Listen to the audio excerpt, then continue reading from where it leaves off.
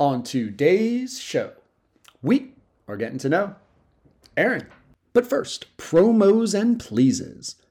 Andre Psyche is the freelance creator extraordinaire, someone who makes music, poetry, art, clothing, and lives to make others feel good.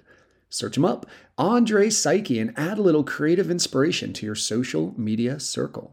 Listeners, listen up. Get 25% off your order at shadyrays.com by using the promo code GETTING. Use GETTING when checking out to get 25% off on the best sunglasses around. Shady Rays takes extreme pride in their multi-layered lens technology, which is made for high visibility and strength, making it shatter resistant. Go get you a pair or two by going to shadyrays.com, perusing their polarized sunglasses, then using the promo code GETTING.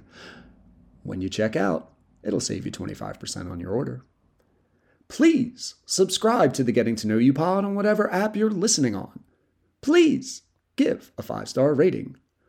Please take some time to write a review. Please friend and follow the Getting to Know You pod on social media. Pretty please tell someone about the pod. All of your clicking, linking, sharing, rating, reviewing, starring, tagging, and simple old school speaking about the pod is greatly appreciated. And now, Getting to Know You. Hello. Getting to know you. Getting to know all about you. I'm gonna do a terrific show today. Getting to like you. Getting to hope you like me. Because I'm good enough.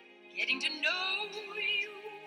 Putting it my way, but nicely. I'm smart enough. You are precisely. And doggone it. My cup of tea. And Aaron is getting ready to tell us all about a philosophy that makes sense to him.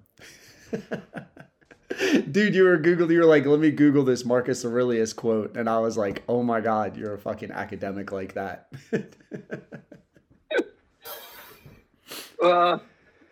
Yeah, I got introduced to him by the Daily Stoic. Okay.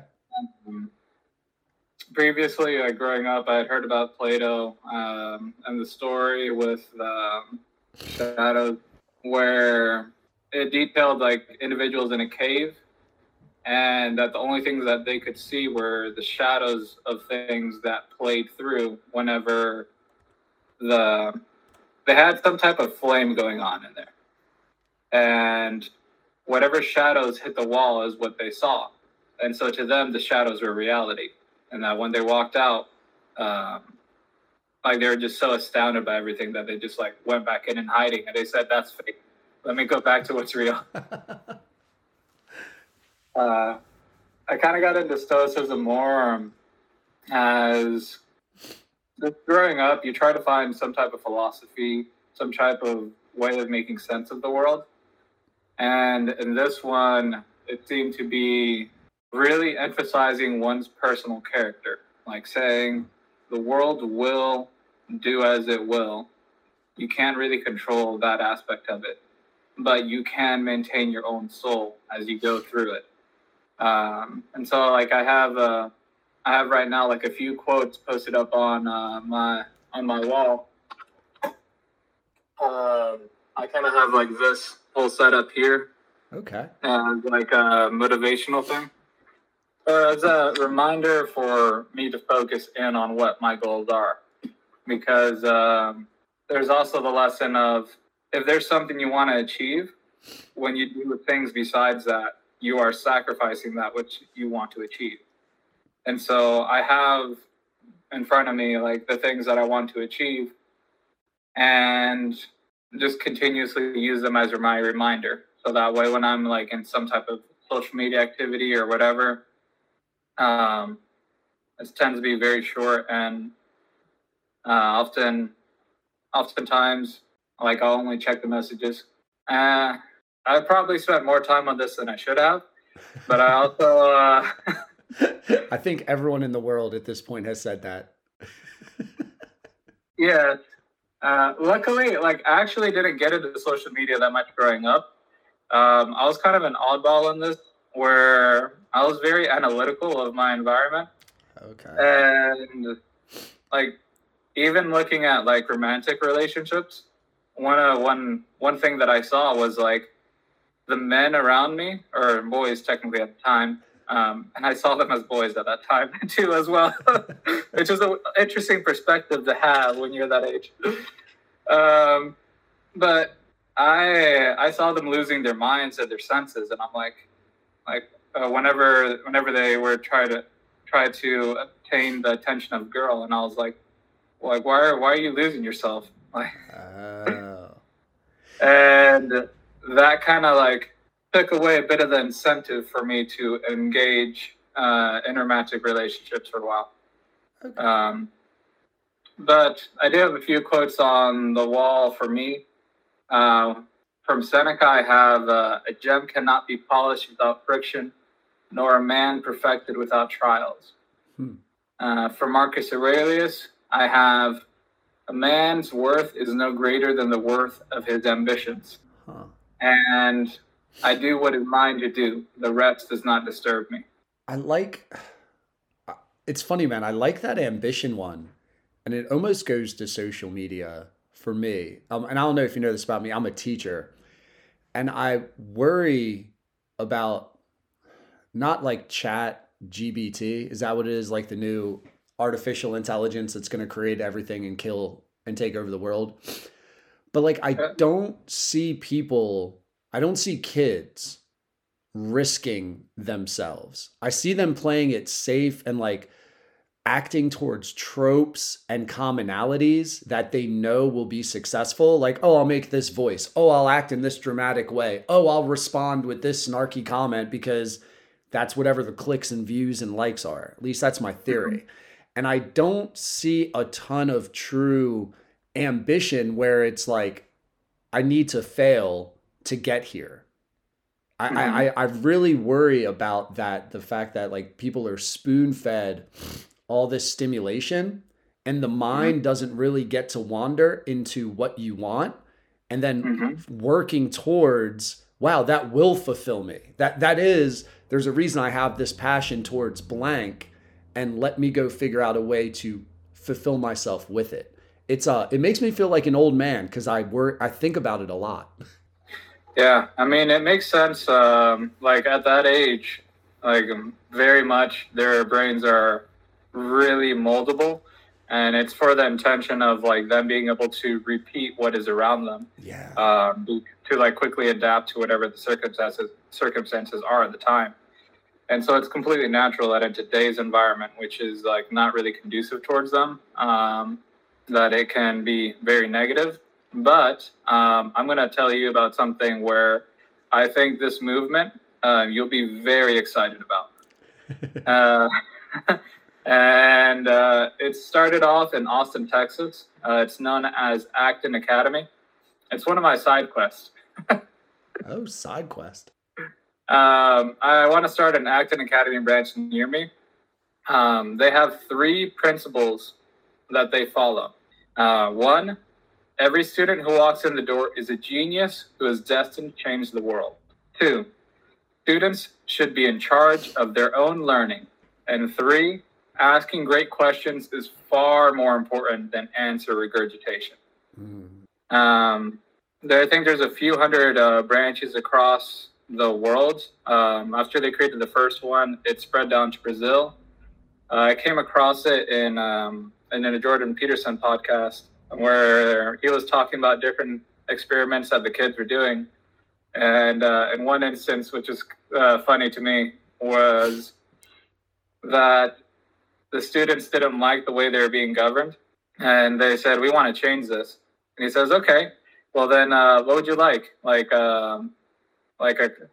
think he said constitutional republic or dang, I can't remember. But it was something related to people's democracy. And the students were like, we don't really know. And then they kicked out all the adults for a few weeks. They invited him back in a few weeks later. And they had used masking tape to divide the school into different sections and use different systems of government to compare and contrast which one is better. Another aspect that And they intelligently designed the school as well, from what I was hearing, where it's like they understand it's like 4% of the population will try to take advantage of the rest if it's like in a really good cooperative system. And so they have their systems of checks and balances, particularly when it's like the younger kids, because at that age, like let's say, for example, a psychopath, their tendency, they can't stay in a single spot because eventually they'll get found out.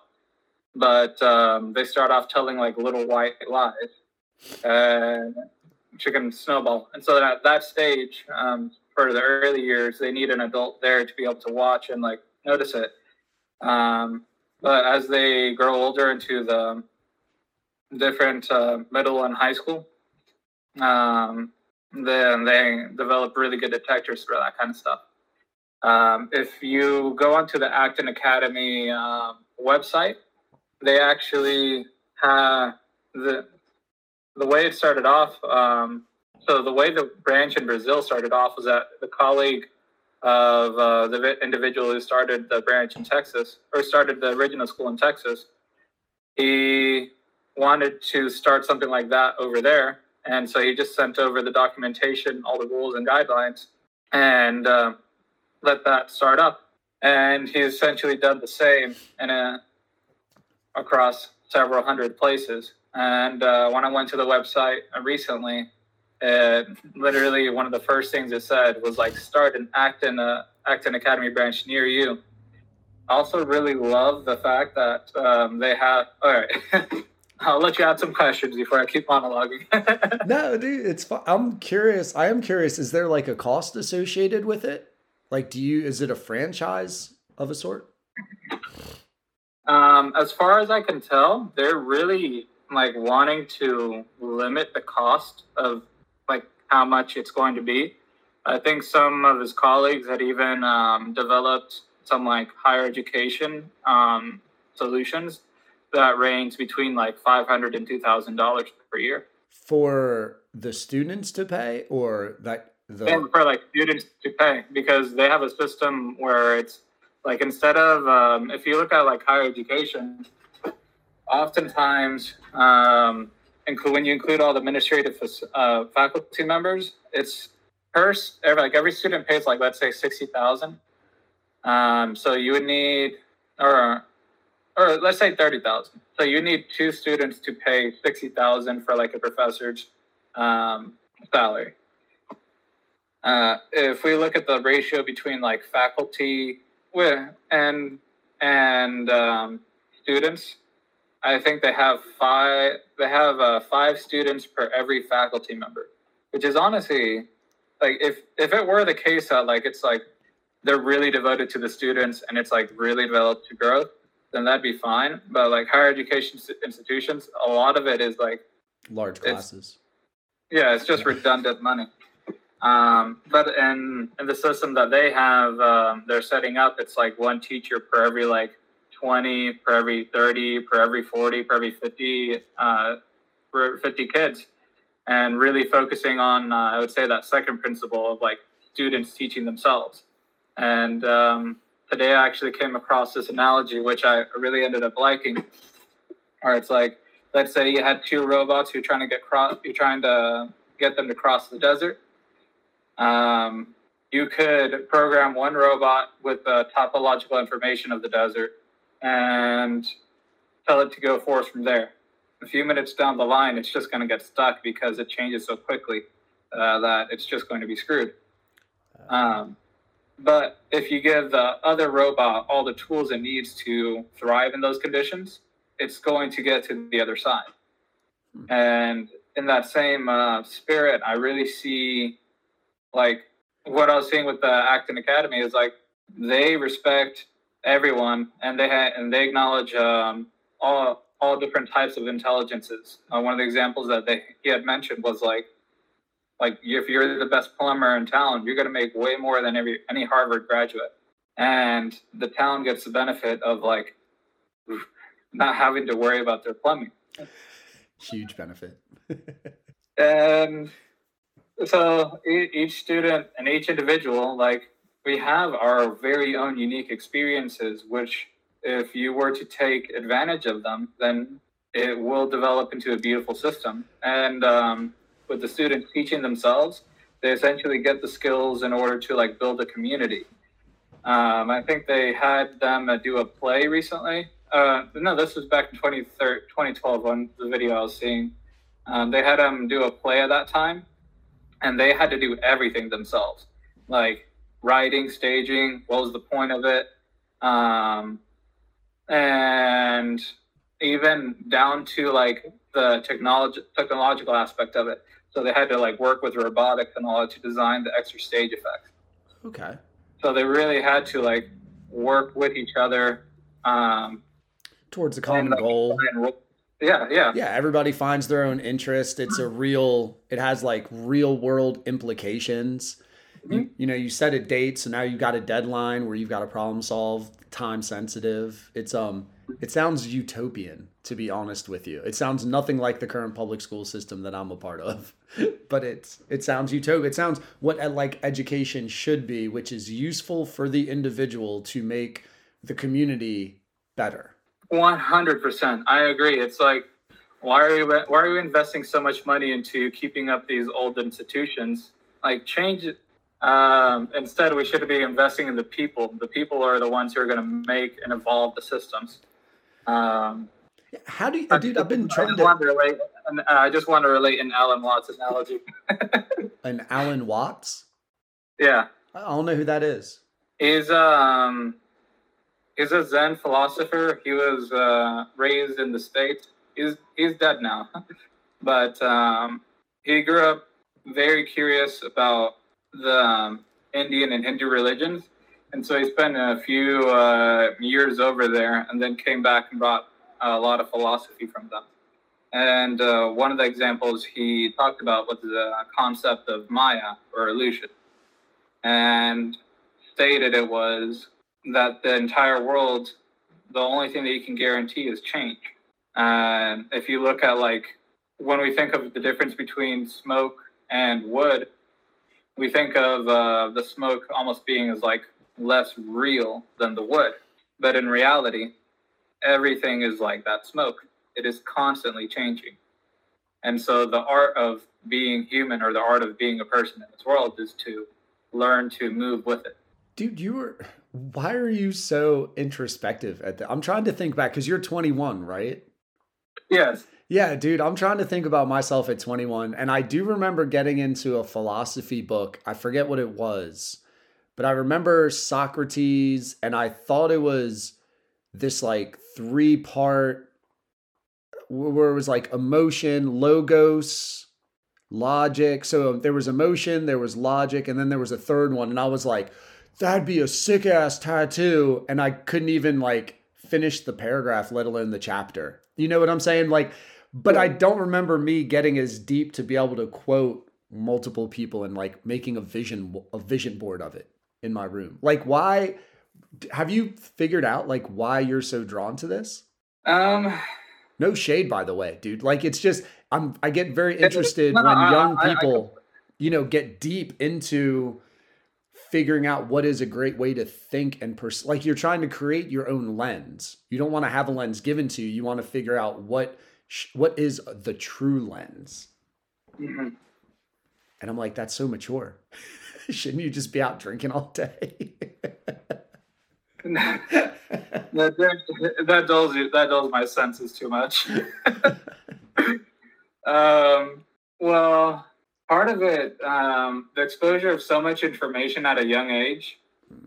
Well, I was even on the internet back in the early age, like seeing all the vines and stuff.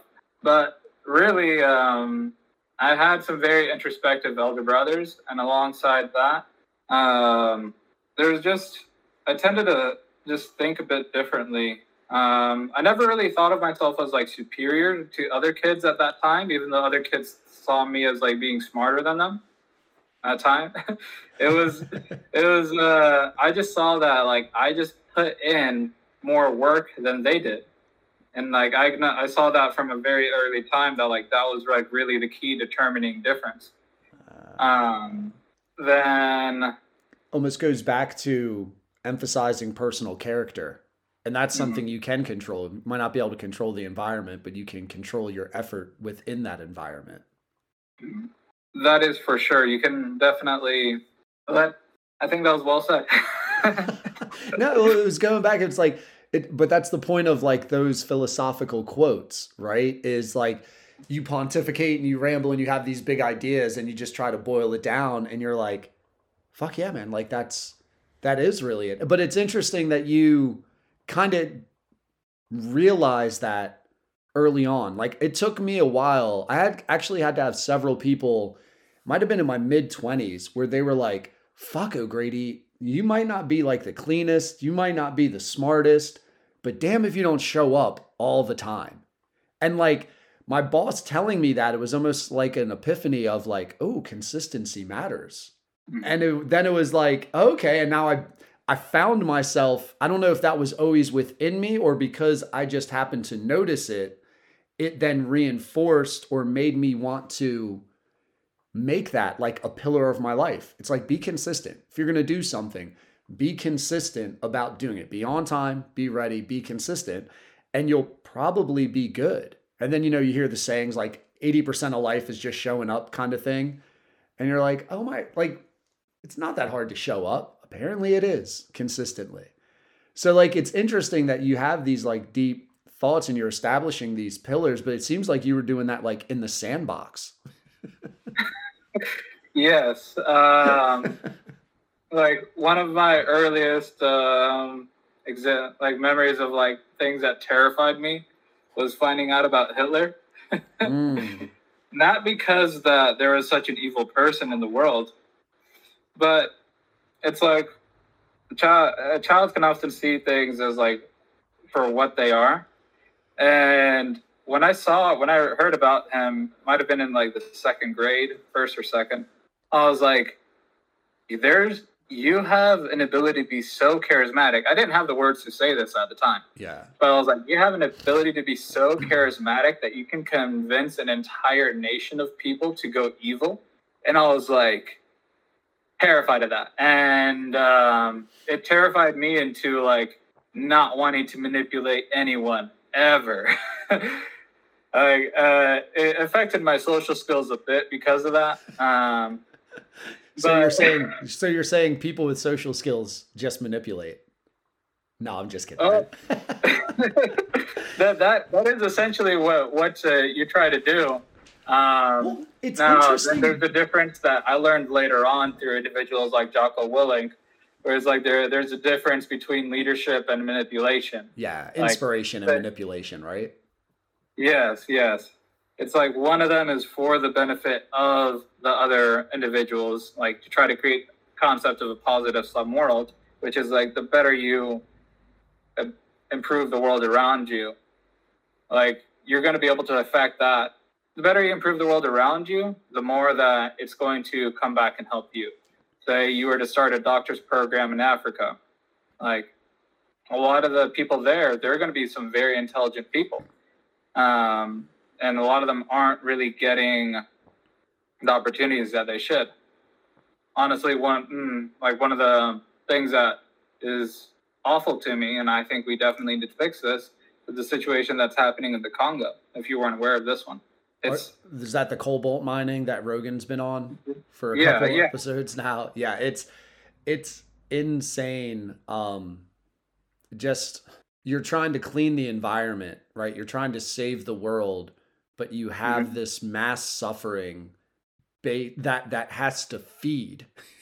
that is the coal for the furnace of saving the world, even though you're trying to stop coal. You know, like you can't go EV without all this cobalt, right?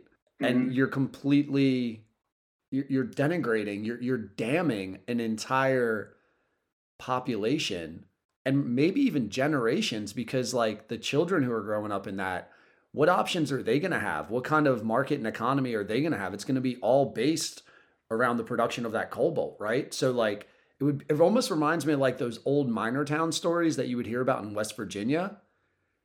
And then part of why like Trump wins kind of a thing is now the mines are gone and everyone's in desperate need of a leader. And it's like the cobalt will run out eventually. And then what happens? Like, it's just such an unsustainable thing to depend sustainability upon, which is a beautiful irony, like, of it all. It's just a beautiful irony of like, how do you not get that? How do you not get that?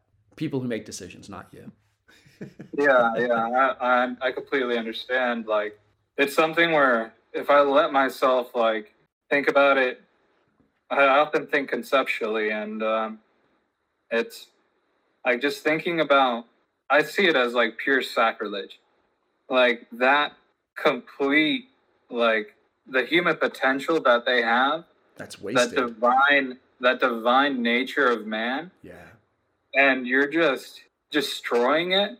It's like the consequences of that are not only are you completely annihilating their lives, but every single aspect where they could affect the world and beyond, you are directly like damaging that. It's such a short-sighted. It's capitalistic, man. It's capitalism. It's corrupt capitalism. Communism. Like, if it had been just the U.S., I don't think it would have been implemented. But from what I heard, it's like a lot of those places are run by China. Yeah. And let's just say that there's the Chinese. Like, if you look at them historically, whenever they go to war, the way they go to war, I got this from Dan Carlin's Hardcore History. Is like they just throw bodies at the problem until the problem's solved, which is why in the era of like modern machinery, Japan was able to really overtake the country. And they committed atrocious acts, which I only know a little bit of it. The certain whispers of like things like the rape of Nanking. I'll tell you, if you want to go into history, Dan Carlin's Hardcore History is extremely fascinating. And it's like he goes in detail on the human experience. And it's like... it's too long for me as a podcast because I remember trying a couple while I was painting different rooms in my house. And you can't zone out for a little bit and zone back in. Like, it's a fucking lecture, man. You've got to stay locked in. You need to take notes. You need timelines and flow charts. Like, I need PowerPoints to get it because it's so fucking dense. And like, you just reading a book's completely different because for some reason, I guess saying the words locks your mind in, and then you end at a chapter. But like his Hardcore History, like one episode will be like 4 hours. And not that it's bad, but you don't get that like chapter 2 done. And you like he just keeps building the timeline. And then all of a sudden he'll like dig really into some like shepherd out in Scotland. And you're like, why is he talking about this? Oh, that's where some king came along from. And like he ties it back around like an hour and a half later. And it's too much for me. But it speaks to you, the fact that you can like retain it. I can't retain it when I listen to it. Well, for me, it's like a matter of like almost like a zone out. So like, yes, I am thinking about it. And occasionally, if I want to, this is a brain intensive process. But if you go through as they're speaking and you reverse engineer how the words that they spoke, like, what's the meaning of the word when they said it? And then put yourself in their brain, like thinking like that's the meaning that they wanted to convey. And then you do that for as many words or phrases as you can. And it doesn't guarantee an accurate picture, Gotcha. but you can get very comprehensive. But I'll tell you, even for me, I'll do that for maybe like 10 minutes at a time, and then my brain will be like, all right. Yeah. Yeah, I don't know his prep and how much of that's natural to him, how much of that's I picture it almost all like scripted, right? He's not just sitting there smoking a cigar being like, you know what I'd like to talk about? The 1200s and Robert the Great. Actually, he just rambles. Stop. Is that true? Yeah.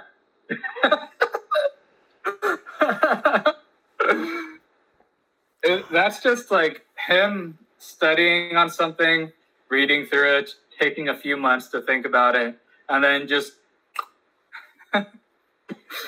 So admire it. Although I guess like different people do have different aptitudes and the ability to condense information, have some sort of a point, and just monologue about it. You know, like I feel like I can kind of do that about pedagogy and teaching on some level, more for like a middle school level. I don't know if I'd be good with like phonetics, and I couldn't ramble on about like language acquisition, but I could ramble on for a little bit about just instructional delivery and how to format and organize that. But like other than that, man, I don't know if I got multiple topics within teaching. Like this dude, it's humbling. It's humbling when you feel you're kind of smart to get around people like that who just make you feel like an ant. They make you feel so basic. But it's good at the same time, because then what does it do? It hopefully makes you work a little harder to just be a little better. That is true. It's a definite motivation. And personally, for me, it's also a great ego check. Yeah. I'll have moments like, for example, physically, I think it was like my 4th or 5th time in a gym. I was at college age at this point, and I don't really lift much. I just do some random like home workouts from time to time, just mess around. I head over and we with my brother. We're kind of ego lifters. Are you grunters as well? Not grunters. But like we go in there, and I think I went up to 325 on my deadlift. So I've never deadlifted. I've never squat racked. I barely bench. So I don't know. I don't know like a proportion of weight to deadlift to be impressed. If that makes sense. I mean, I think the average, from what I hear, is like the average person would start around like male, like an adult would start around like 200. Okay. And then they would scale up. A lot of that is also there's some newbie gains, which is like just you learning how to actually activate your muscles. Yeah. Because particularly at the beginning, it's the issue of like, you've never activated those muscles. And so it's Did you going to be hard for you. Did you know what your glute felt like? Did you know like what your glute felt like? Yeah. Did you really? Could you feel a muscle like on your back? So when I look at the deadlift, I picture like the butt and the glute, but then also picture something about the way their posture is with the back and feeling some sort of weird muscles there, but I don't know what they'd be. So I couldn't tell you what the muscle groups are because I haven't memorized them. But essentially it's like it's almost your entire line of like stabilizer muscles, like all the things that hold you up. So because when you're holding the weight, like you have the weight itself, and that's going to pull a bit on your core to keep it engaged, and all your stabilizer muscles, and it'll activate your back as well as like you're pulling, both your upper back, and then because it's a lifting motion, it's going to activate all of your like general leg muscles, like from your calves, but like falling up your glutes and all that. Could you feel it in like? Could you feel your calf giving you strength? Like I've never done anything where I'm like, yeah, man, my calf is helping me get that extra 10 pounds right now. They're not necessarily calf in that one. That one is a bit more glute and lower back intensive. In some cases, I felt my calf giving me strength in terms of more, not necessarily strength, but like more just like freedom of movement. Like there's a period of time where I went around and I collected garbage for apartments, and I kind of did that because I was like, well, what's a job that you can have and also have a little bit of physical fitness. And at that time, I also was like, I've been thinking about getting into like hunting and archery and that kind of stuff. So I was like, you know what? I'll probably be able to run during that one. And I think I've left a bird traumatized and a few people quite shocked based off of like a 20-year-old man just like running through full speed up steps. Like, I would start off on the staircase and I'd push off from like just like one ankle and I just like go up like 6 steps. How do you traumatize a bird doing that? There's this bird that had a nest along this hallway. Okay. And I was going full speed, earning probably like $30 an hour because I was just booking it. Okay. Now, did you get so excited you would like reach the top of the stairs, try to jump up and like slap whatever the nest was built on? Like I'm picturing like a door frame or something like that. No. I didn't feel. I tend to like really. I'm very gentle even to the insects that invade my house. Like I'll like grab them, the little stink bugs or the little spider. Yeah.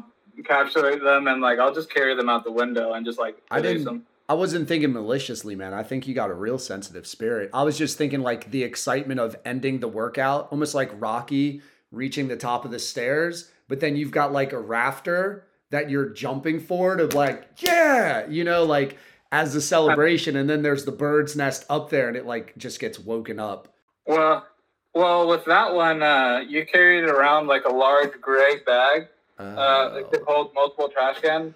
So for me, oftentimes, so you're doing this like trash Santa Claus, like activating just lifting it up occasionally, and almost like a kettlebell. Also over time, I've kind of had this thought of like outwardly expressing like happiness isn't really showing that you're happy. Isn't an example of your happiness. For me, I see that as more of like you're doing that as not different people are react more intuitively, and so like it'd be different for them. But thinking about it, it's kind of just like a sign that like that's the social energy that you want reflected onto you. But if you're just exuberant, you could be sitting still and having the most pleasant experience of your life, which I actually had a fascinating dream experience. I've gone into deep meditative states, and one was absolutely wild, where in the dream I go over and I take a psychedelic, and inside the dream, reality starts warping around me. I'd been in my living room, and all of a sudden I see like lights start appearing, like, and I'm like, all right, time for me to head back to my room and then just like chill. And I lay in my room, and then over time, like visuals getting more intense, and then just close my eyes, block myself out from the world. This is all still inside the dream, which is crazy to me that your brain can induce the state. And I just started feeling like this sense of like light fuzziness, similar to like a hypoxia type thing, but like really it was different. Right. Just like really happy giddiness all over. And then it ended up resulting in me just like having such a happy state. And then I just woke up and I was still in that drugged out state. Without actually being on the drugs. Yeah, without being on any type of drug. And so the epiphany or the realization was that like outwardness expression of happiness is that just people trying to get that projected back on them? Or did you have any realization, or it was just a neat experience? That's a neat experience. On a separate note, for me personally, like I just after analyzing myself, I noticed there is occasions where like you would smile, or I would smile, or I would act happy, not necessarily out of a sense of feeling that. Of course, you could, or like not necessarily because it was internally generated. Like I could let external people kind of like, and externally you can reflect the situation that's around you. So like, let's say if there's a bunch of people at a party and like they'll like start getting really happy and all that, everybody's like acting jubilant. Jersey Shore dancing.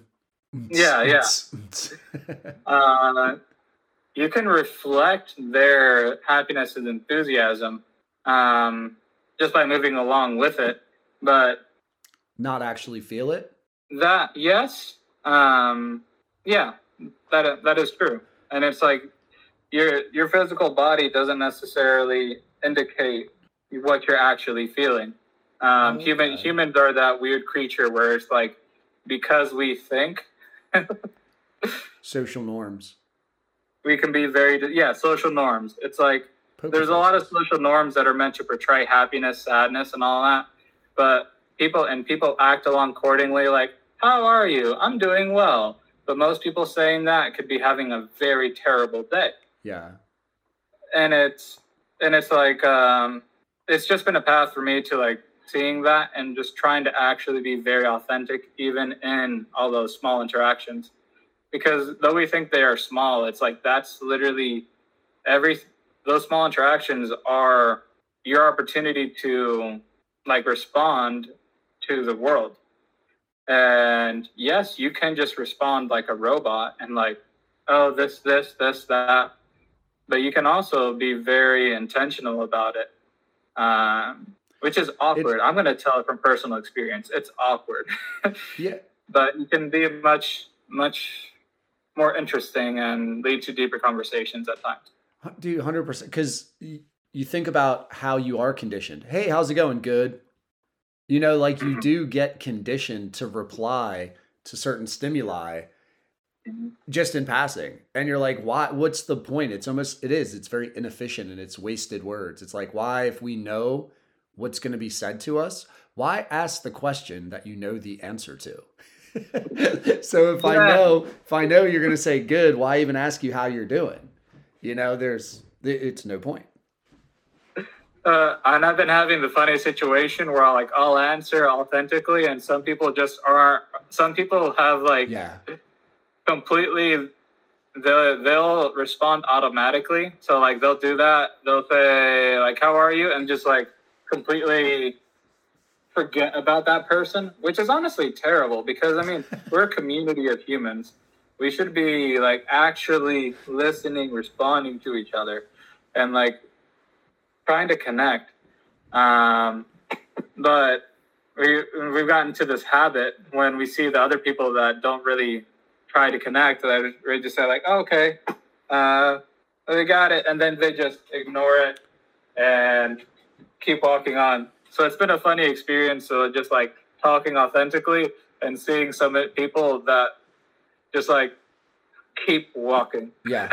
Yeah. No matter what you say, they're just like, cool, later. Oh, you're doing terrible. Your dog died. That sucks. And they're gone. It's like, if they even say that sucks. Yeah. Man, I always wonder, like, do you think ants have those kind of conversations? Because like, so as a teacher, I'm like constantly passing people in the hallway. And like by the 8th time I've seen you within 6 hours, or like it's the 35th day in a row where I've passed you for just 4 seconds. And it's like, I can't walk by you and not make eye contact and not smile, but we both have a place to go. So how much are we really going to say to each other in this, whatever, 10-second at the most interaction as people are passing down a long hallway, right? Hey man, how's your day? Good. Hour later. Hey man, day's still good? Yeah. Hey man, still doing good? Yeah. And you're like, fuck you, I'm going to see you 3 more times. Like, how do we keep this going? So it's always like, I think of ants when they find sugar and they're just going back. They stay on that line and then they go back. And I'm like, do they interact with each other on any sort of social level while they're like, do they have small talk while they're going towards the sugar cube to bring it back? Do they say hi to each other? Do they have any kind of like pleasantries as they pass each other? Or is it just all business? well, going on a hypothetical scenario because I'm not an ant specialist, but I would imagine looking at them, the way that they use their antennas and like pick up the pheromones. That's the focus. Likely they would. Likely every single bit of that small talk is related to the colony's work. So it's probably not like I'm going to do this thing personally, because it seems like ants act as much more as like a cohesive unit. That hive mind mentality. Yeah, hive mind. So for them, whenever they would act, whenever they're going to communicate just as we do, but their version of small talk is just going to be related to like, hey, there's this specific pheromone, this human spit over here. We can tell like that it's like a strong human. Just walk around that. Huh. Some enzymes there. There's a dead animal over here. Hey, just general Mission focused. Mission focused. Yeah. Yeah, that's probably the best way to think about it. Like some type of military conversation, like, hey, walk over here, bravo, that way. Objective. It's all about the objective. Yeah, it is. The social interaction part is, I do get interested in it. But then it's sometimes too, I find myself, even though I hate it, just being so fucking basic. Being like, morning. Great weather today. Oh yeah, it's cold. Rainy day. I'm sleepy. Yeah, me too. You know, you're just like, God, I'm so fucking cliche and basic. It's tough, I'll tell you. And my solution to that is like occasionally looking at the internet. And I'm not perfect. I'll occasionally fall into it. But like, I'll use the internet, and then I'll also one of the ones I like if the individuals are on a receptive level is like, what's your favorite quote? Or like, what quote for today? Like, what is something that went through your mind that now it's influencing your decision? A lot of people who haven't been on that type of like wavelength of like, let me be intentional about my life, which is sadly a lot. They may not have an answer for it. Particularly if you ask them for like a quote of the day. But oftentimes they'll have something like, what's something that stuck by you, some words or like something that just stood out, because it's through the things that we notice. It's through our attention. Like, what is it that you notice? That's where you can get the measure of a person. And so it's those types of questions that they're not always easy to figure out. But I think the more that we can have them, the more that we can have this like a real connection. It seems like you're like it comes down to a genuine personal connection, not this prepackaged expected answer, but like it's almost like you want to know what makes an individual an individual. I 100% do, because it's honestly like it would be literally the worst experience for me if everyone lived in like a small talk realm. This was honestly, to tell you, one of my dream experiences. I've been very conscious. I've often like lucid dreamed, and what ended up happening with me is like, oh, I have all these amazing superpowers. Oh, I can do a kamehameha. Oh, I can teleport. Oh, I can fly. Oh, I can literally change reality on a whim. And it ended up just being like, this is kind of boring, because everything here is like stuff that I can control. And I went through this period of where I was like, I started just possessing random stuff in my world. So like, I'm just going to turn into that tree. And just kind of went through that. And I was like, this is just so boring. And I just kept on staying awake in my dreams. And I was like, what, like, all right. And I was like, God, I do believe in him. And there's that saying in the Bible that you ask and you shall receive. And I was like, God, please let me talk to a real human being while I'm dreaming. Dude, that would be sick. Do you think dreams can get synced up with someone else's head? Experientially, I didn't verify with the person, partially because it was hard to fully remember it when I woke up. It was hard to remember the words that I agreed upon to say. But I'd been like thinking about like if I were to connect with someone in a dreamscape, what would I say? I was like, all right, I'd probably visualize my words and show them out in that realm. I would show emojis inside those words. I could like take them in memories. And then when I asked God for that, it ended up introducing, I'd never seen this before, but like, it was like a choose your person slot thing. And like a Tinder? So, or like a vending machine, like a carousel vending machine where you're just like next. Well, think of it like a 3D hologram of a person, Okay. without any type of like equipment holding it in place. It's just like you could see that would be the person that you talk to. And of course, in my dream, I'm being authentic. Who am I going to want to talk to? Is going to be girls. I thought you were going to go with Gandhi. No. I'm a young male. It's natural. Yeah. Good call, by the way. And I start scrolling through. I start scrolling. Sorry. No, I think it's such stupid things, and I'm like, you're such a deep individual, but it would be like such a basic bro t-shirt if you rocked like "Girls Over Gandhi" as like a clothing line or some shit. Like for the real thinkers who keep it real, "Girls Over Gandhi." I'm gonna write that one down. Yeah, I feel like there's a lot to be said in that, where it's like, yeah, I'm real basic, but at the same time, that's very biologically and evolutionary correct, and maybe Gandhi would want it that way. Sorry. The Buddha himself said you have to have lust for your wife. Yeah, I mean, it's there for a reason, right? Like the urge is there for a reason. I'm sorry, but go ahead. Swipe in 3D girls and. Yeah, and then at this time, it was like during the COVID pandemic experience, and so I isolated myself. And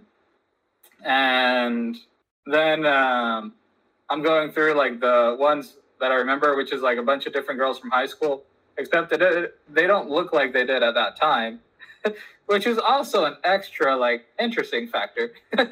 Yeah. And then can't remember who it is that I end up talking to, but I essentially bring them into that realm, and I try a minor possession of them because that was the test that I had.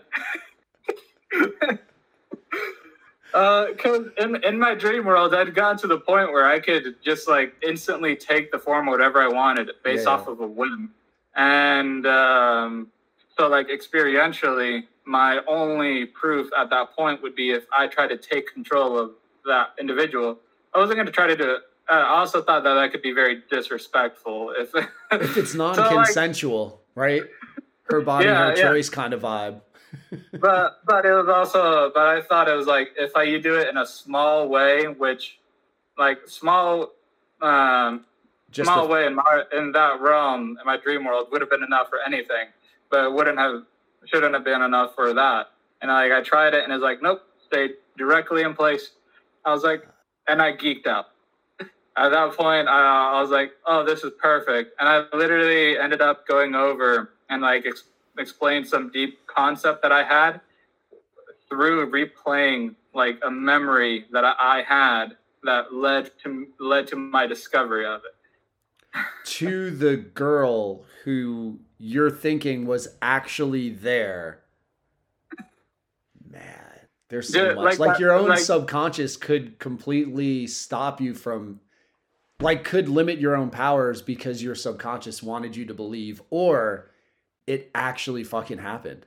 I'm going to hope towards the latter, and I'm going to hope towards the concepts of stuff like morphic resonance and stuff like that, because I think there's like two thought patterns you can have in terms of the world. which is if the standard physics one is like there's a big miracle at the initial beginning of time. All the rules and laws of the universe were established in that very single instant. And just like a computer, it's now just playing through, and there's nothing new that's going to come. It's just like a computer calculating the end result. Gravity is gravity is gravity is gravity. Yeah. And to me, honestly, if I was God, I'd be like, that seems like the most boring system on the planet. It definitely wouldn't stimulate me creatively. I'd be like, really, I capped out. Now that's it. Like, yeah. I never want to change it. Yeah. And the other option, which I personally have as my belief, it's like we have free will. What does that mean? What it would have to mean is like your will has a direct impact on reality itself, not just on like your personal actions, because we could say that like the environment that's around you determines the types of thoughts you could have, but like literally on a reality level scale. Like, for example, with those quantum level experiments where it's like, there's one where they saw like one star that was quantumly entangled with another that was like billions of light years away. But the moment that they noticed that one star, the light from that other one that was connected to it instantly changed. And the speed of light isn't fast enough to like keep up with that, but it changed so that we perceive them both the same way.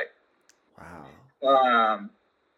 Or like the wave experiment with like the Roy Goldberg thing, where it's like the particles shoot whenever human beings observed the electron, it would shoot in the same spot. But whenever they just like left it to itself, it would shoot in a wave pattern. And so I think there's definitely some type of force of consciousness that like affects reality. And it's dependent on like how deep in tune you are with yourself. There's this guy called Sadhguru who he talked about it as like you are not your thoughts. Like you've gathered your thoughts through your experiences. And he said, you're not your body either. You've gathered your body over time. Is what you have gathered the same as you? Or are you the thing that does the gathering? And so to be created in the image of God, I think that that's being the one that does the gathering, that can create and do that. Which we would need more scientific studies on that, but shown to be true, I think the implications of that are so grand that it's like we've just barely started to scrape the level of knowledge. You know what would be super interesting? And I don't know if it would be super interesting, but it was super interesting in my head as I was just thinking about this. What if AI is something that's meant to keep humans from reaching their potential? Because we're automating so much. Like you think of a conveyor belt. What if the conveyor belt is the reason none of us have telepathy? Or the wheel? Because we never sat there and focused our energy on bringing something to us. We needed a technological advancement to make it happen. And you have all these things that are doing all this work for you. And what does that leave you to do? It doesn't leave you to hone in on your own energy. It leads you to almost like be distracted. And I don't know if you would consider it like the devil, like AI's the devil and doesn't want you to realize your heavenly or godlike potential, but it would be some sort of like antagonist that's battling for control over either people or spirits or the world in some way, where it's like, why can't we have godlike powers, right? Like why would you not be able to have telepathy or the ability to heal or the ability to create energy, the ability to defy gravity, the ability to not need breath, not need air, like all these little things that seem so big because we scientifically, like we have technology to make things explode, Well, why did that then stop people from trying to realize their own potential to make things explode from them? Mhm. I think what we're living is certainly at a crux of like humanity, where we have this issue where if humanity doesn't spiritually evolve enough, is similar to the internet, we're going to create our own prison, and it's going Yeah. to just control us. So I see AI as like a spiritual call for humanity, because really AI is the best gift that you could give to a spiritually advanced society, which is, besides me being able to just like connect across the world to my friend like perfectly, telepathically, I'm now able to go to this AI system, and on direct action of mine, I can create something that's going to benefit him over there.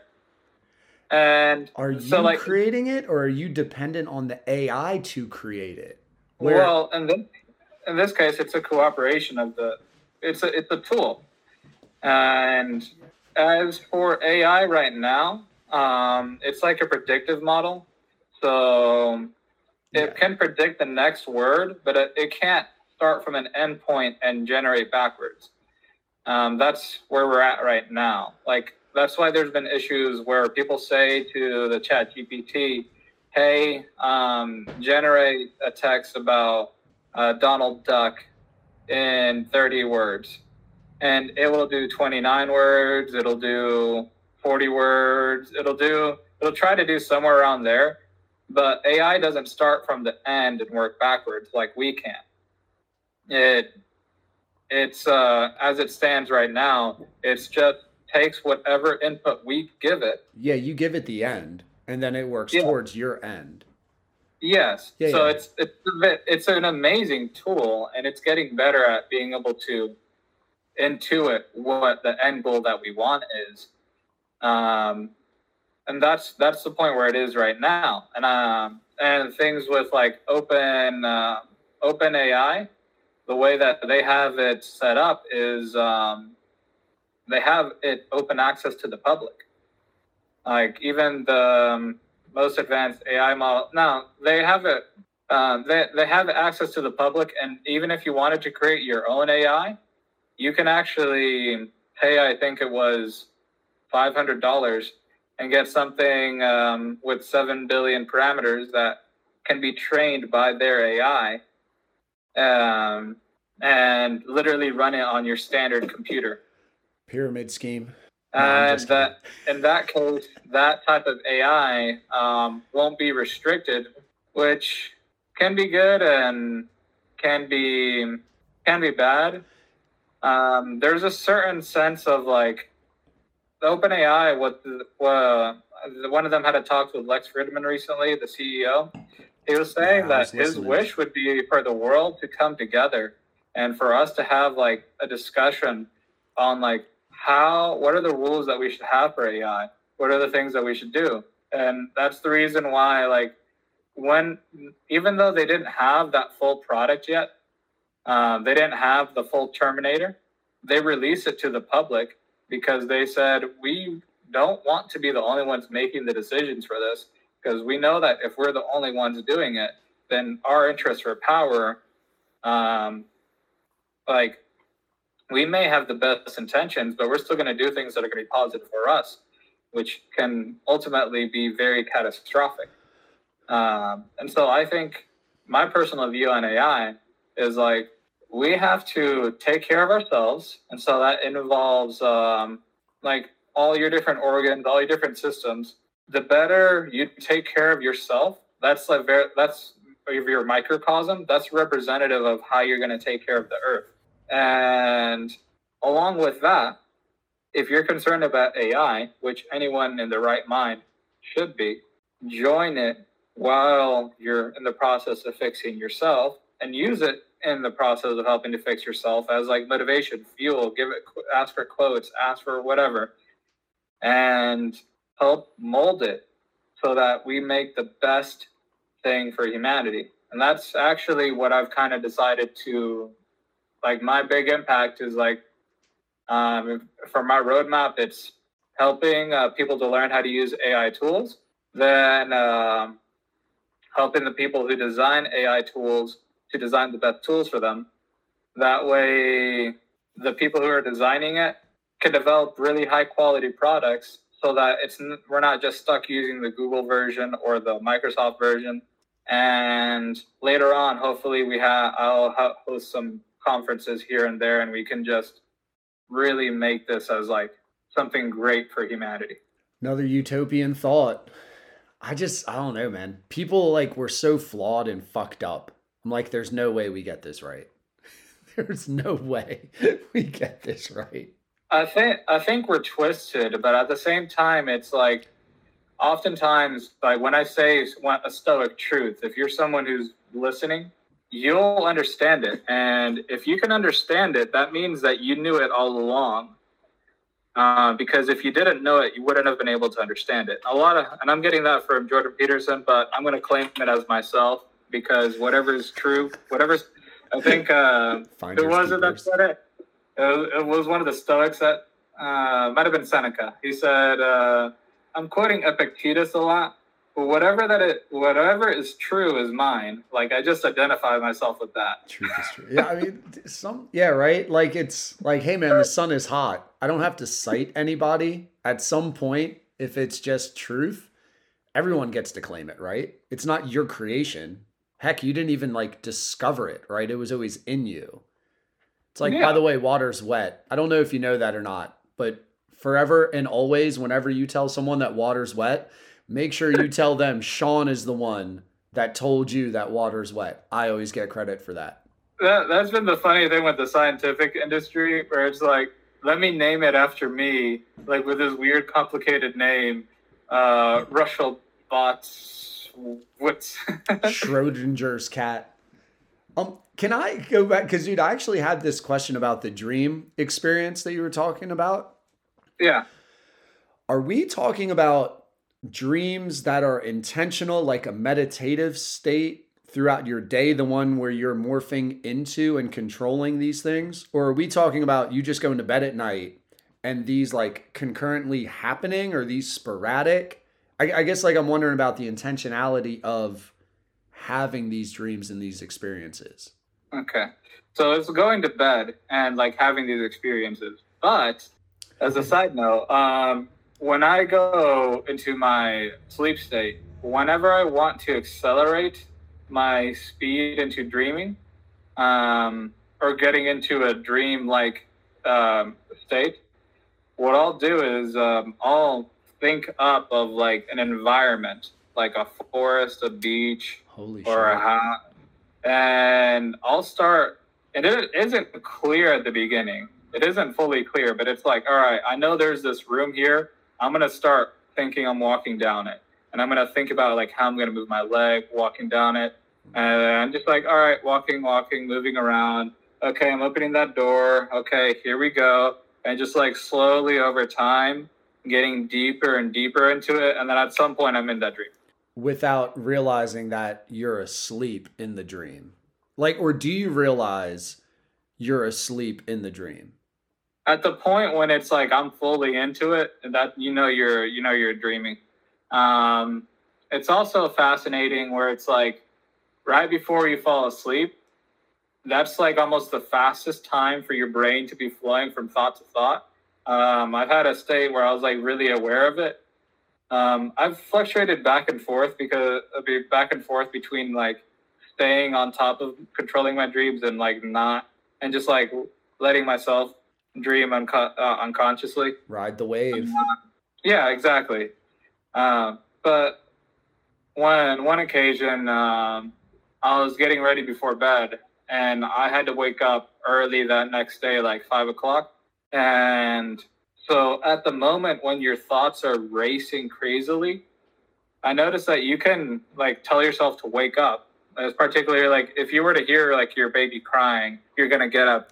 Yeah. And so it's a matter of like just learning to control that, because anything you can do unconsciously, you can do consciously.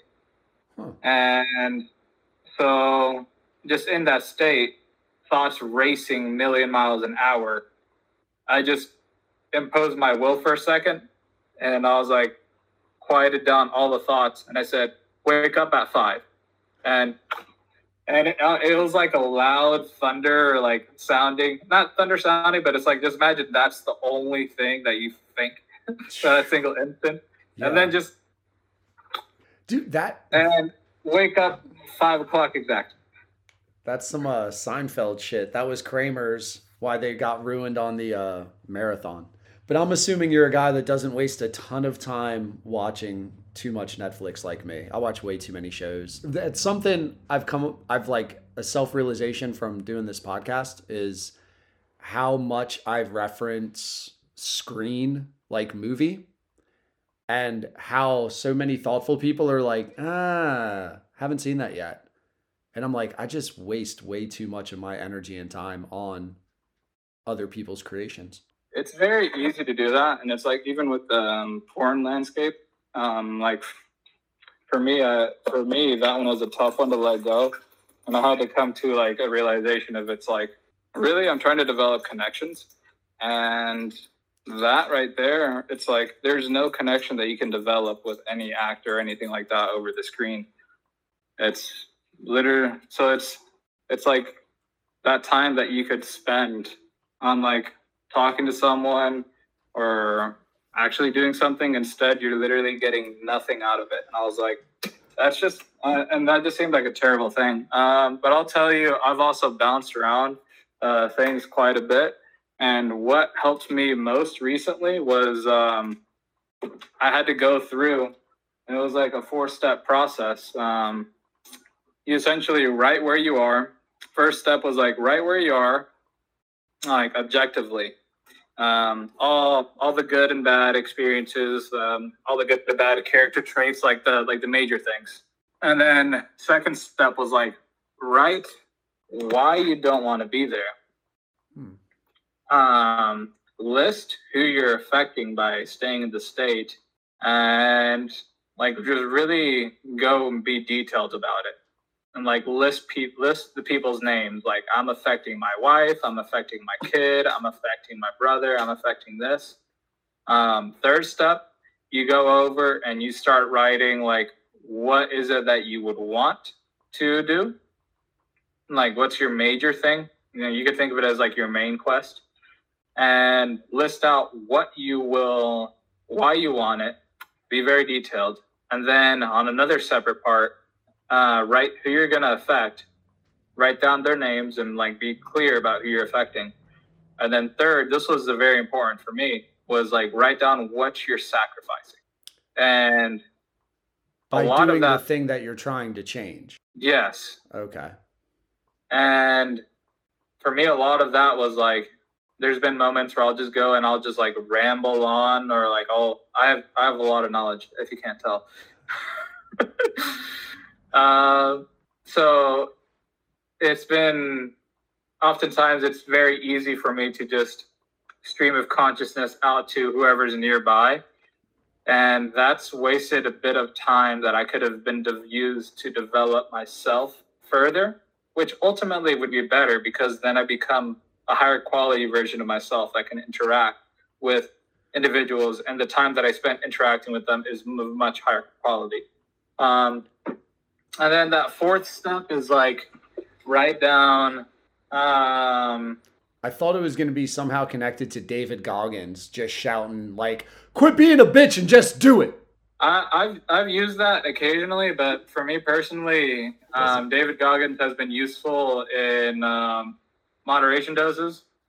So like it's a lot. Recently going into the American Ninja Warrior place, that's where I was at until 6. There's a bunch of crazy stuff there that I could end up that I could just like spend my time lollygagging on a swing and just like or hanging, but or there'll be some tricks and all that are like seem really tough, but also scary, and then that's where I'll use the Goggins voice and be like, "Your inner bitch wants you to quit right now. Your inner bitch don't want you to realize you can get up to that next bar. Go get yourself a cookie and get up there." Exactly. Yeah. My main one was like the one that repeats is when you do something, you can either be a little bitch about it, or like you can be a warrior and knock down that door. Talking about like his trips in Afghanistan. Carry the boat. Who's carrying the boat with me? 100%. I mean, there is something to psych you up on that. But it's such a basic message. It's amazing that he's been able to reverberate it and scale it, because it's really just like mind over matter. It just comes down to the simple philosophy of tell yourself you can do it and fucking do it. Yes, the important part there is the add in and that consistency, and that's where I've been learning a bit more at like the motive place, where it's what you're trying to do there is you're trying to increase the amount of like grit you have, the amount of like willpower to do something, and the only way you do that is to when you have those experiences when trying to push yourself, is to have that thought go through your head, like, I'm not going to be a little bitch about it. This is not my finish line. And then not only that, I got one more in me. Yeah, do that constantly. Because the more if you do it only once, it's like you're going to push yourself to a certain point. And yes, that was an impressive effort, but you want it to become, what version of yourself do you want to become? Do you want to become the version of yourself that only gives that one push? Or you want to become that version of yourself that can give continual pushes? Yeah. And so then it's like, okay, then I know to become that person, I have to consistently just push. I was like, all right, get back. Do it again. Well, dude, push, get back. Do it again. Push. So much of life. I honestly can't remember. And I was in the military. So I remember during basic and push-up competitions going towards failure, where like it wasn't like, oh, this burns, oh, this is uncomfortable, I'm gonna quit. It was like, no, my body just fucking stopped. Like I legitimately could not push myself off the ground anymore because I'd given all my strength. But I don't know the last time I jog pretty often. I was actually jogging today listening to Lex Friedman and what's the guy's name? Sam Alta? Sam Alta. Yeah, that A something. So apologies for the chat GBT that's listening to this. Please don't kill me because I didn't know your creator's name. But I jog and I don't jog to exhaustion. I feel like I always want to be able to have something when I stop.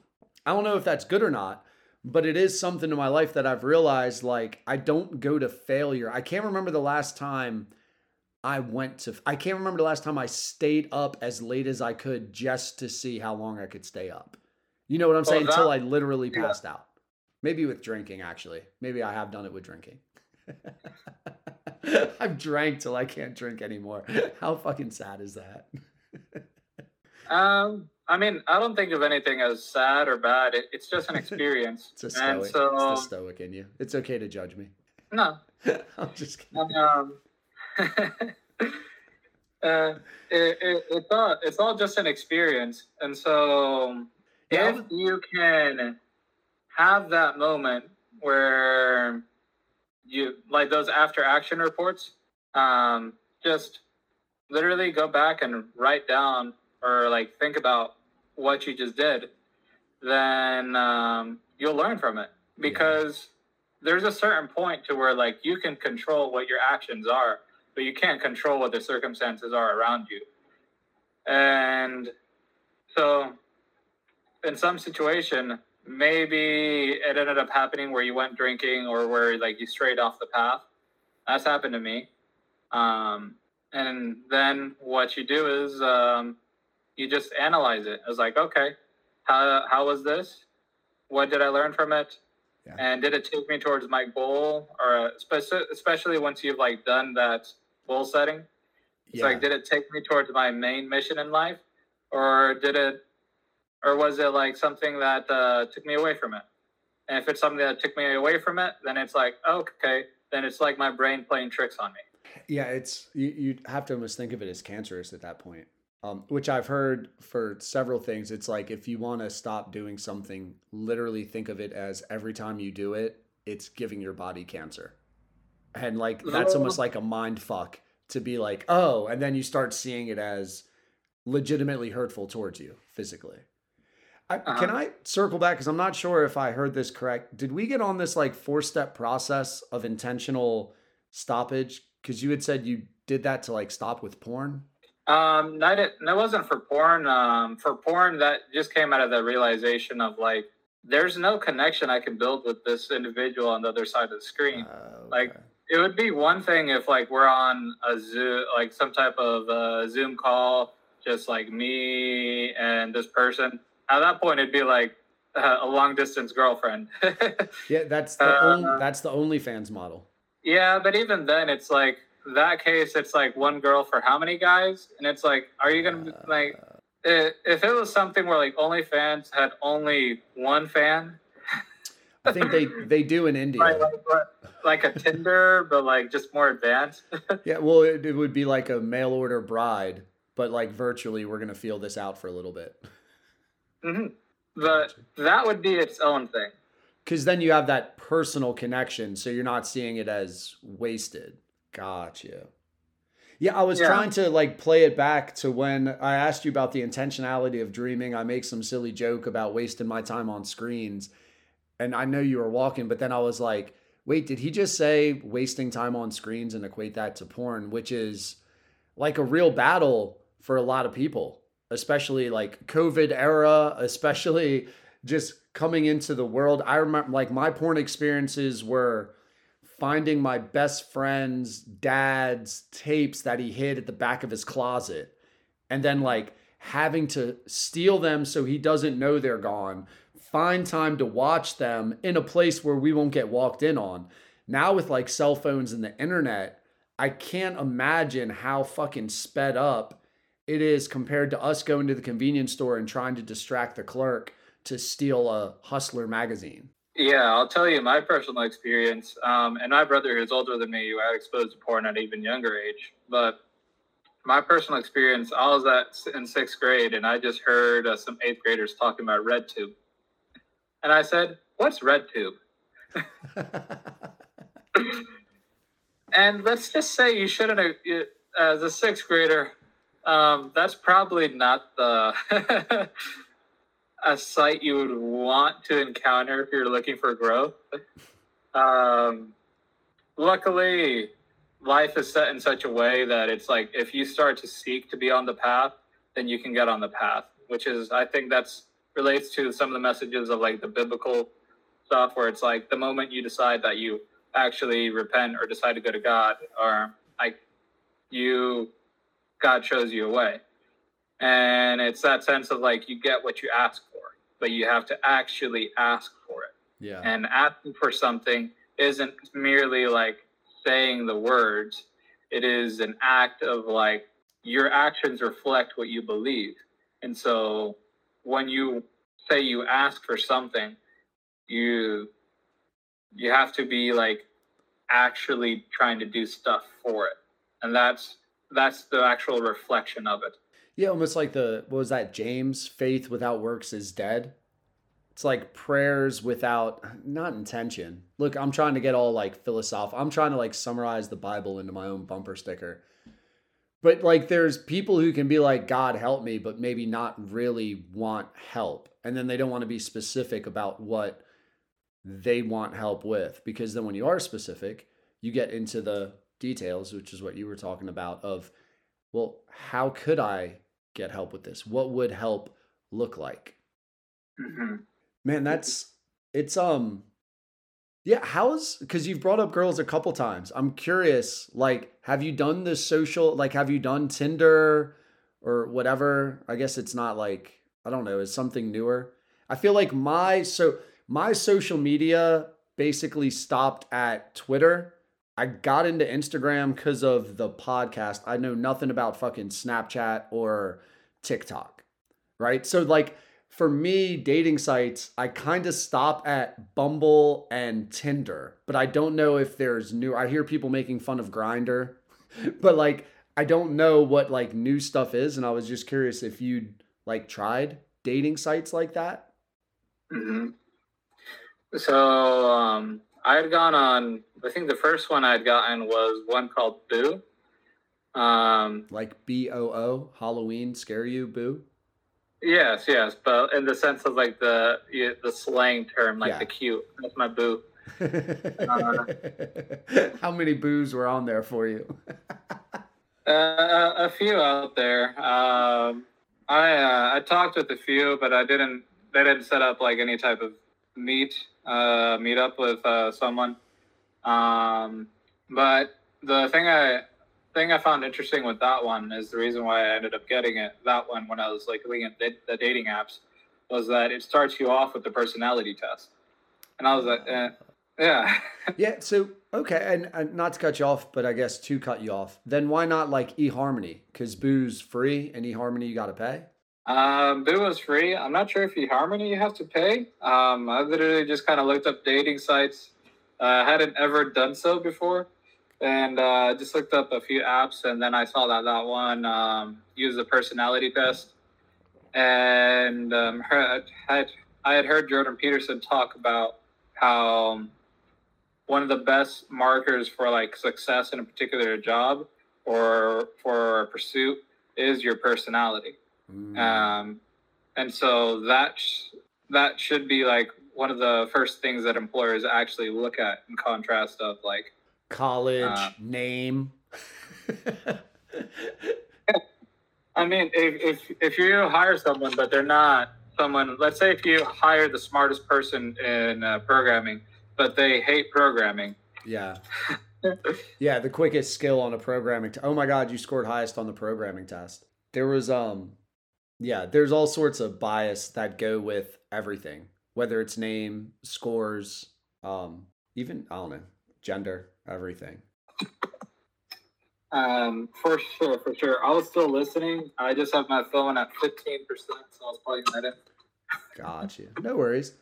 I was trying to think. I thought there was this study. I know it doesn't really apply though, but it just spoke about people's bias towards seeing people versus not seeing people in the criminal system, and like the judges hearing a case without seeing the defendant and getting the guilty or not guilty correct, right? So these are cases that had already been established as this person's guilty, not guilty. So I guess like they get summarized, presented. You don't see the defendant and they correctly identify whether that person was guilty or innocent. And it was something like 75, 80% of the time. Then they did the same exact study, but they showed the person while they were giving the evidence. And the correct rate, the accuracy rate dropped to below 50%. And it was all this bias based on looks because you project what you like, your body language. I'm looking at you right now, your hands to your face. You could take that 20 different ways, right? And if I'm judging your guilt or innocence, that might tip me in one direction. So I'm going back to like the dating site, and it does make so much sense because the physical endorphins wear off so much quicker than the long-term relationship. But what really stays is kind of who you are as a person. So it's nice, like it's refreshing. I don't know how many people are genuinely into that versus the let me get a filtered picture and hope that you look like your pick when you show up generation. But the personality seems way more like long-term intentional for sure. Like it would absolutely be more of a marker because it's like, what are our common interests? What do we laugh at together? What do we not like that's similar? What interests us that's similar? What is a good time? What is resting? You know, all these characteristics that make you would want to have somebody that would vibe with that. I think what should happen is like Google should just implement a dating site that uses the information that they have on the person to develop like a personality system, a general, because that would honestly upend all of it. Because when you're going through designing your now that there comes across the issue of like if they like there should be certain traits they take, and then certain traits they like take to design your profile, and certain ones that they just like don't, and then make sure that you give the final say. But because otherwise it's like them playing full matchmaker, which can lead to some pitfalls. But so Um, if I'm hearing you right, you're not willing to be open and honest with your browser history with your significant other. no, I'm on I'd let them browse through my phone, but it's the matter of like, I don't want Google to like look at everything of mine and say this is the absolute perfect person for you. I kind of like it when you take the moment of like, oh, let me see what this person who seems to be on my similar wavelength. I'm just curious about what other things they're on instead of like, you guys are 100% a perfect match. Like, it might be that we're a perfect match, but it's like, I think there's a little fun in the mystery of it, which is like, if they were to design one, they would have to make sure to like take certain bits of data and design it in batches. So like you'd be grouped in different batches rather than as like fully represented as you, and then go off from there. Yeah, it's funny. I was thinking of it more like, fuck, man, if I had like one really bad night of online shopping because I was drunk and I just go down rabbit holes and all of a sudden I'm buying a bunch of shit. Like, if that's 20% of my search history and then I decide to get on this imaginary Google dating site, and like that got outweighed, that's not really a representative of who I am, or at least who I think I am. That's more like what I was doing at that moment with that device in that state of mind. But it might not mean that I want that to be considered for me, because maybe what I'm looking to do is find someone who has zero interest in shopping because I actually hate the fact that I online shop and I want to get away from it. Yeah, I could definitely see that. And then there's also the times when you're using an online tool and you just want to be a little morbid to see how dark the results can get. Chat GBT. Do you know what when Lex was talking about his search history, do you know what my thought was as I was jogging? I was like, I'm going to use Chat GBT to find the best bank to rob and how to get away with it. That was my first thought of what I want to type into Chat GBT. The first thing I did was, what stock should I buy to make me rich? Which it cannot answer. And then like I stopped. And then after that, like today, I'm like, wait, what would I use Chat GBT? I was like, could I pull off the ultimate bank heist? I wanted to be like, what bank would be the easiest to rob for $5,000 cash within 30 minutes of my area? Go. Give me a 12-step plan. Chat GBT, type me a note that I can slip a teller to make her hand me $700 without having an account in your bank. Go. That's where my mind went at mile 3 today when like that conversation was occurring with Lex. Yeah. But I don't know if I want that in my dating profile. You know what I'm saying? I don't know if I want a girl that thinks some way like that and now we're fucking Bonnie and Clyde it. Like that might not be the best thing for our children and the reproduction of the human race, is for us to be matched up. Yes, that's why there's still a decent advantage of like, sometimes it's more important. It's like, what is the story that we tell ourselves? Because that might be the most true story. At times, of course, a lot of us are bullshitters to ourselves. And like, once you've lied enough, you lie. Look, when you lie, is like you're changing reality around you so that it fits. It tries to fit with the lie more. And so what you're actually doing is like you're building a prison for yourself, because you're setting yourself up as like, I want to be believed as the way that I am not. And so you're creating this hypothetical version of yourself that you aren't actually acting as, nor are you actually believing yourself, nor are you seeking yourself to be.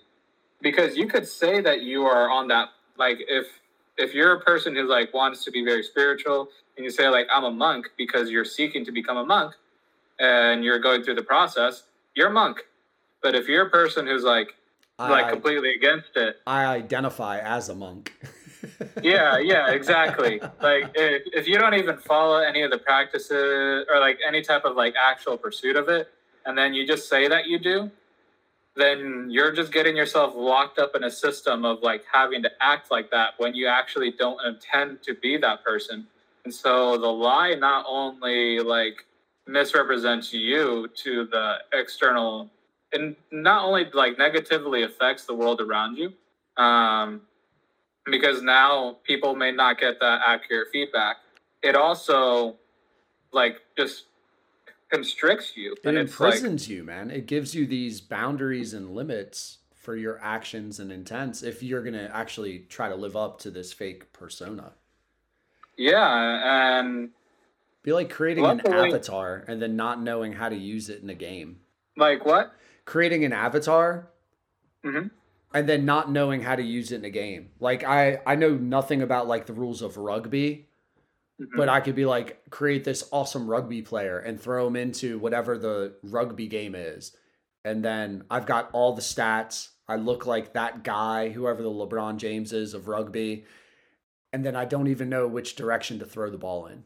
No, it would be like you're tearing apart my analogy. It's okay. Or like this one, I think an analogy would be like in real life, the example of the feminist movement.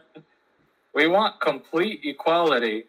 Leads to, I've seen a few females that's working as construction workers now. Maybe they really want to hold up those signs in the middle of the road and do all that kind of stuff.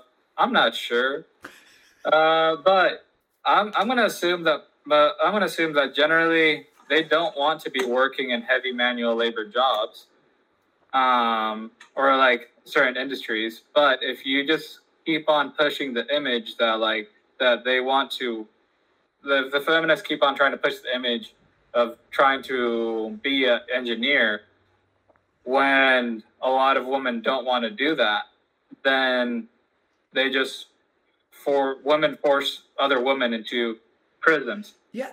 So that was, I had, and I forget her name, but I had a lady who's Iranian and was speaking about the protests in Iran with the morality police. And it seems like it's died down the last couple of months, but like there's some pretty severe shit. Women just like arbitrarily, dudes being like, you're in violation. Let's go re-educate you. And then all of a sudden you're dead, right? But her point was the people who are protesting, there's this filtering system in Iran where they're modernized in information that is allowed into their culture. It's not like China where you have this firewall or filter. In Iran, you get to see how women live all over the world. And they're like, we don't give a fuck. This is what we do here, basically, right? Like you have to dress a certain way. You have to wear a certain head garb in a certain way. You can't have hair showing out a certain way.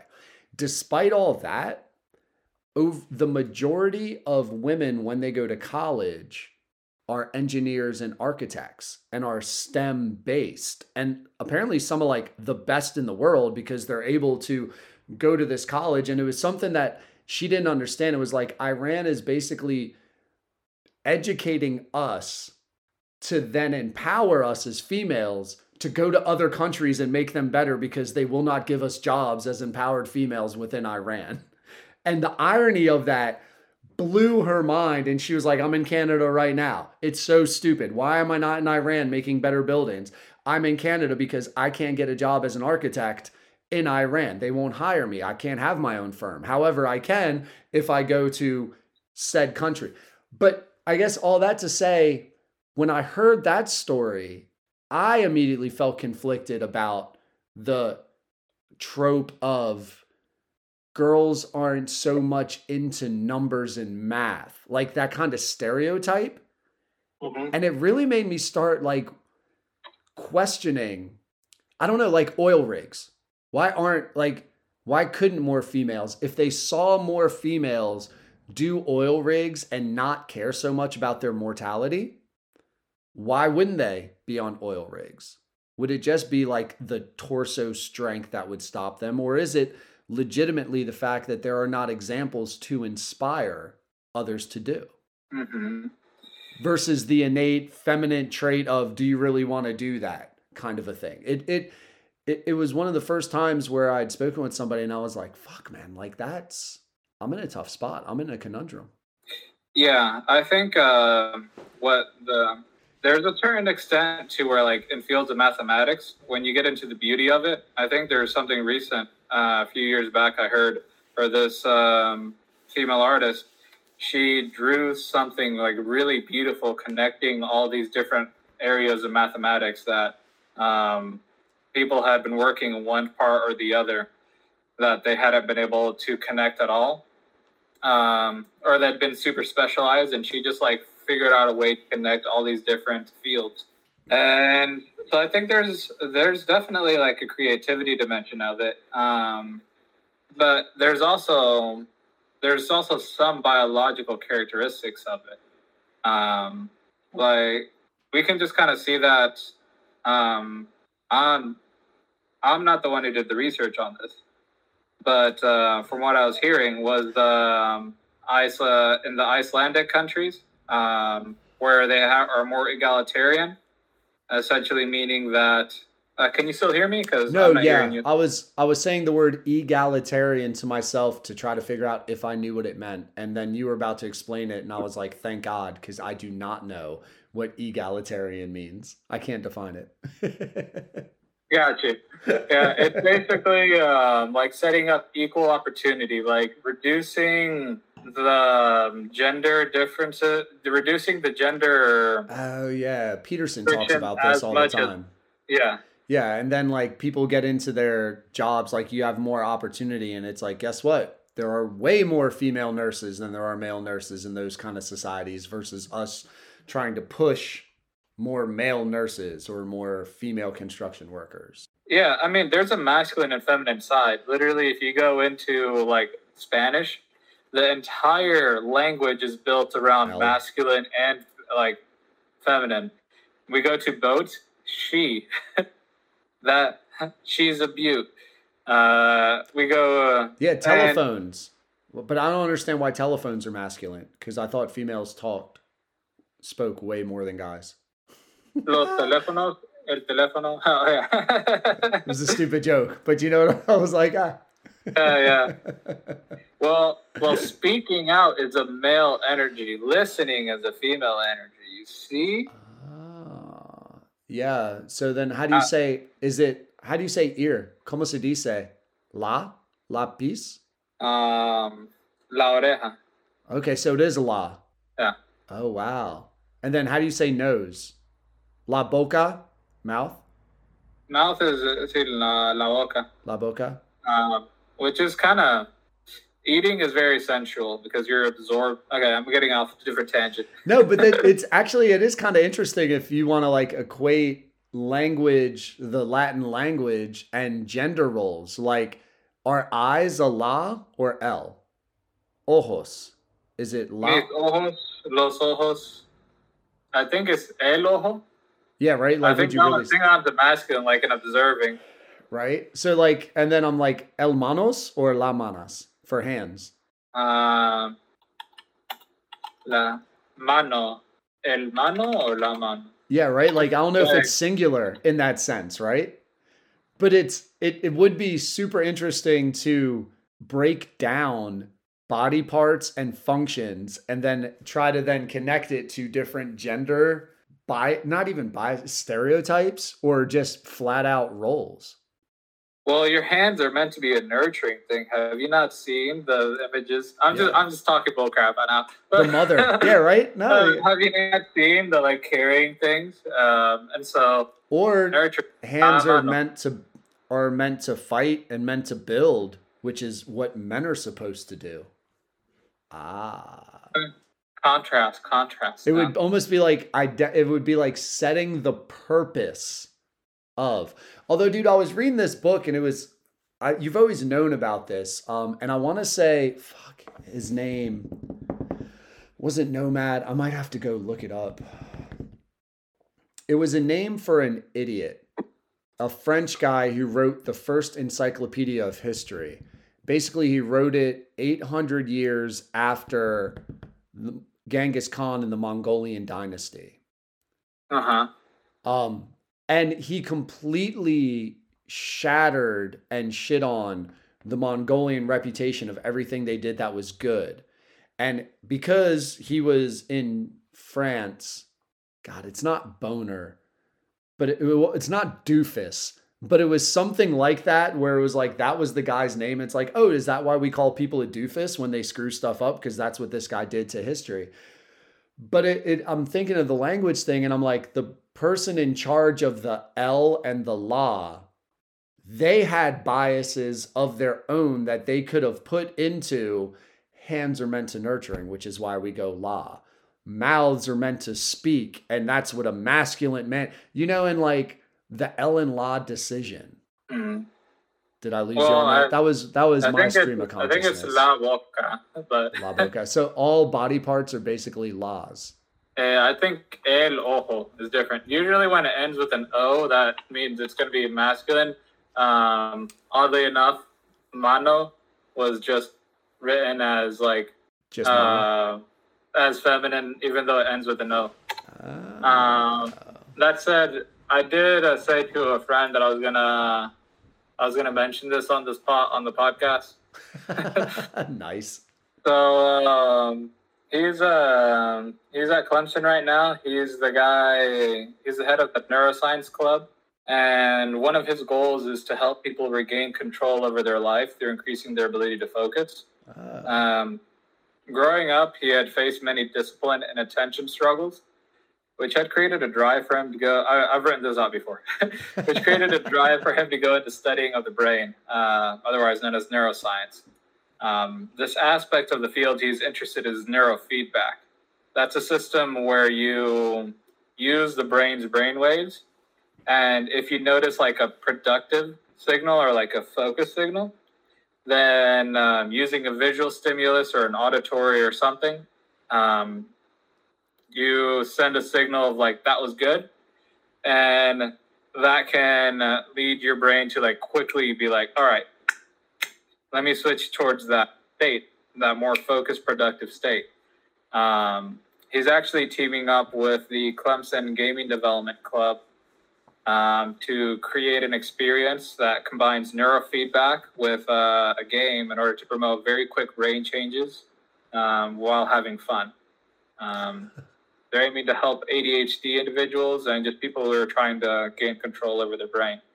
Oh, that I'm trying to think of how to connect that to the Ellen Law thing. But now I'm thinking of like, as the teacher, man, and we went to like parent teacher conferences. We just had them this past Thursday. And so much of an issue in class is just being like, can you focus? And everybody's like, I don't know, he might have ADHD. I've always wondered, does he have ADHD? And it's like, do you have ADHD?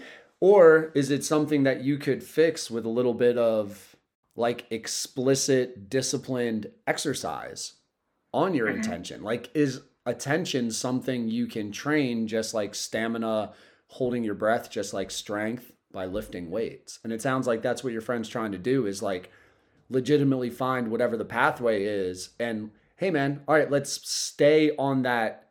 I guess it would be like neuron, or at least that segment of the brain. Brainwave, like that frequency of the brain. And like, let's try to strengthen that connection to help you sustain your focus. Yes. That's precisely what he's doing. What's cool. really fascinating is like there's a company called OpenBCI, and they've open sourced the code for you to use in like neurofeedback, which means that you can generally trust it when it's like, okay, we're actually working towards productivity, because open source, a lot of people before, now it's getting a different, I think, mainstream perception of it. But open source is like, there's no company that's controlling it and keeping that code behind closed doors so it can't change. That code is open on the internet, and anybody can see it and anyone can see it and help work on it. Yeah, copy it, make it your own, make it more efficient. It's almost like Wikipedia in a very simple sense. Similar to Wikipedia. I think there's a bit, I'm not sure if it's designed better than that or not. I wouldn't be able to tell you because I haven't gone in depth with it. But Wikipedia also has its systems of like specific editors that go across, and there's some bias along the political dimension for it. But along a lot of the scientific literature and that kind of stuff, you'll often find some pretty good stuff on Wikipedia. And I was just thinking more of like the editability. Although OpenBCI with neurofeedback, what is I'm not smart enough to know what that means. The fact that it's open, so like I can track what some sort of behavior will do to a specific part of the brain. Like if I just flashed red, I could look up within that what flashing red lights activates within my mind. Potentially, because a lot of this data is online. But the way that neurofeedback works is that your brain naturally fluctuates between different states, because it's not like this programmable state here. It's like bouncing up and down. And some states that you are in are more focused. Some states that you're in are more scatterbrained. And what this does is when it detects that you're in that more focused state, what we found is if you act within 0.5 seconds to give a positive stimulus, then the brain takes that as like, oh, this is the goal. And what's a positive stimulus? It could be something as simple as like changing the light on the screen, like increasing it by 2% brightness or like 1% brightness. I think it might have been even something as like small as like 0.5 brightness. But that it can't increase it where it's painful, right? And I might be thinking about this in the stupidest way, but I guess I'm thinking like what's positive to you might not be positive to me. Like if I have sensitive eyes and you make the screen brighter, wouldn't my brain detect that as a negative? And then I would reject. Or am I thinking about this the wrong way? Like, are there universal positive stimuli where it's just like a change? In this case, I think it's like a universal positive stimuli. It's kind of, I'm connecting this, so I'm just hypothesizing. But it's like when you wake up, whenever you, like using Andrew Huberman's advice, when you wake up and you look at the sun, what you do is you set a biological clock. And so it's like the brighter that signal is, the more alert. The reason the sun is like so effective was like it's one of the brightest signals that there is. And I'm not sure if there's a specific type of light that comes from it that activates it. But I'm going based off just the hypothesis of like the brightness is a bit of what's important in this scenario. And so that way, when they increase that brightness, then they can measure that. But there's also a digital aspect of the neurofeedback where it's initially you brain map your own brain. So it like has to be calibrated to you. And when we're looking at the states that we want to reach, it's like we've found like universally that some states of higher focus relate to just like a certain brain wave that your brain is releasing at that time. Called like alpha beta waves. That's why when you go to stuff like binaural beats, that's proven that they can help you focus a bit. But the goal is to get into that state of increased focus. So whenever it sees that your brain triggers that, goes into that state, then it promotes it using that stimulus. And let's say if some weird case were to happen where for you maybe dimming it would be preferable, then they'd be able to see that on the system, and we're trusting the open source technology to be like, okay, we're going to adjust it to like that works for that. In real life, there are already centers that do this. He's not the first one who's doing it. I think even around here, there's one that's like 15 minutes down the road from me. It's just a bit expensive. In their case, because they're students, I think they get access to a lot of the software for free, right. which helps them helps them provide it at a better cost. Yeah, not only the software, but also I was actually just watching this documentary about student loan debt, and Christ, it's hot in here. what's that? It's hot in here. I've been used to AC, so like here, I don't know. I just started. Eventually, something triggered to me that it was too hot. And sorry for interrupting you. It's all right. I'm gonna go off on a tangent on that. Dude, it's all about comfort. Well, it wasn't to me. It wasn't like the cool thing about your friend trying to develop this is not only the access, but also, which should be part of the point of college, is like you set aside this time where you have much more leisure time and less responsibility. Like hopefully you don't have a 40-hour work week. Hopefully you don't have children you're trying to raise. Hopefully you don't have career ambitions and happy hours to go network. Like your job is to explore, right? Like find a passion, pursue it in college. And it's neat that not only does he have access to the resources, but he's also hopefully has the time to just like figure it out. That's one thing with Clemson is a pretty nice university. I think they were rated like third on the happiness scale for universities, and at some point they claimed first, and I think that's what they have posted everywhere.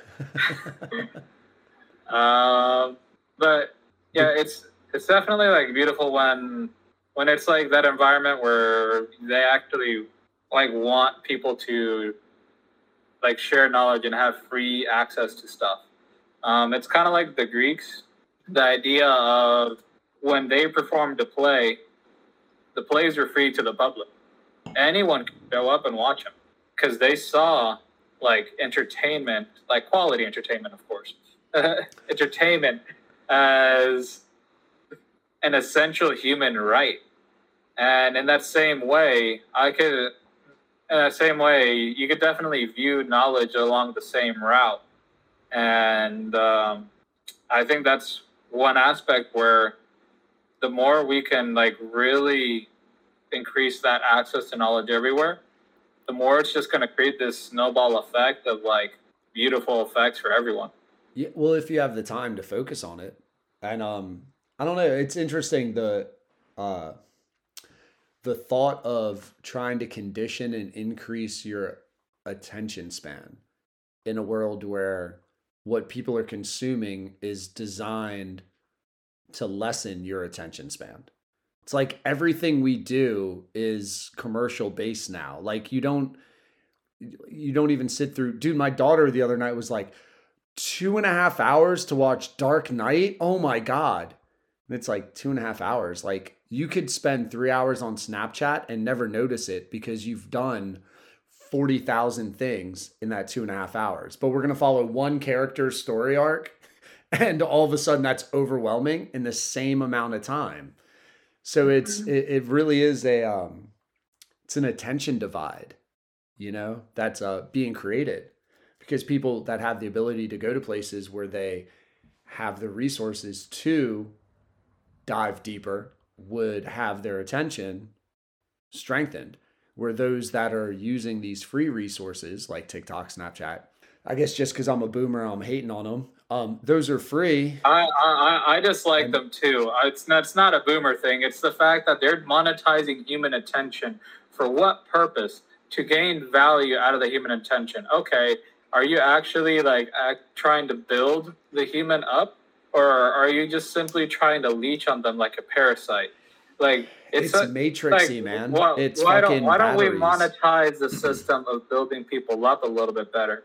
Yeah. And then what ends up happening there is like, then if you can get someone's attention at that high valuable level through a quality idea, yeah, you have something that's so much more powerful. It's like a win-win. Yeah. It's very short-sighted to think of like, let me just take advantage of it and like let me take this energy from this person and weaken them. Instead, it's like, I don't know, maybe I could help build that person up and they're going to want to come back to me because it's like you're actually someone who's trying to help. Yeah, I look at some of these fucking like clips and I'll watch some of them just to hate on them.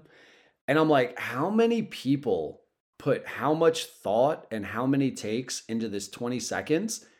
And it's fucking terrible. Like, how long did it take you to edit this?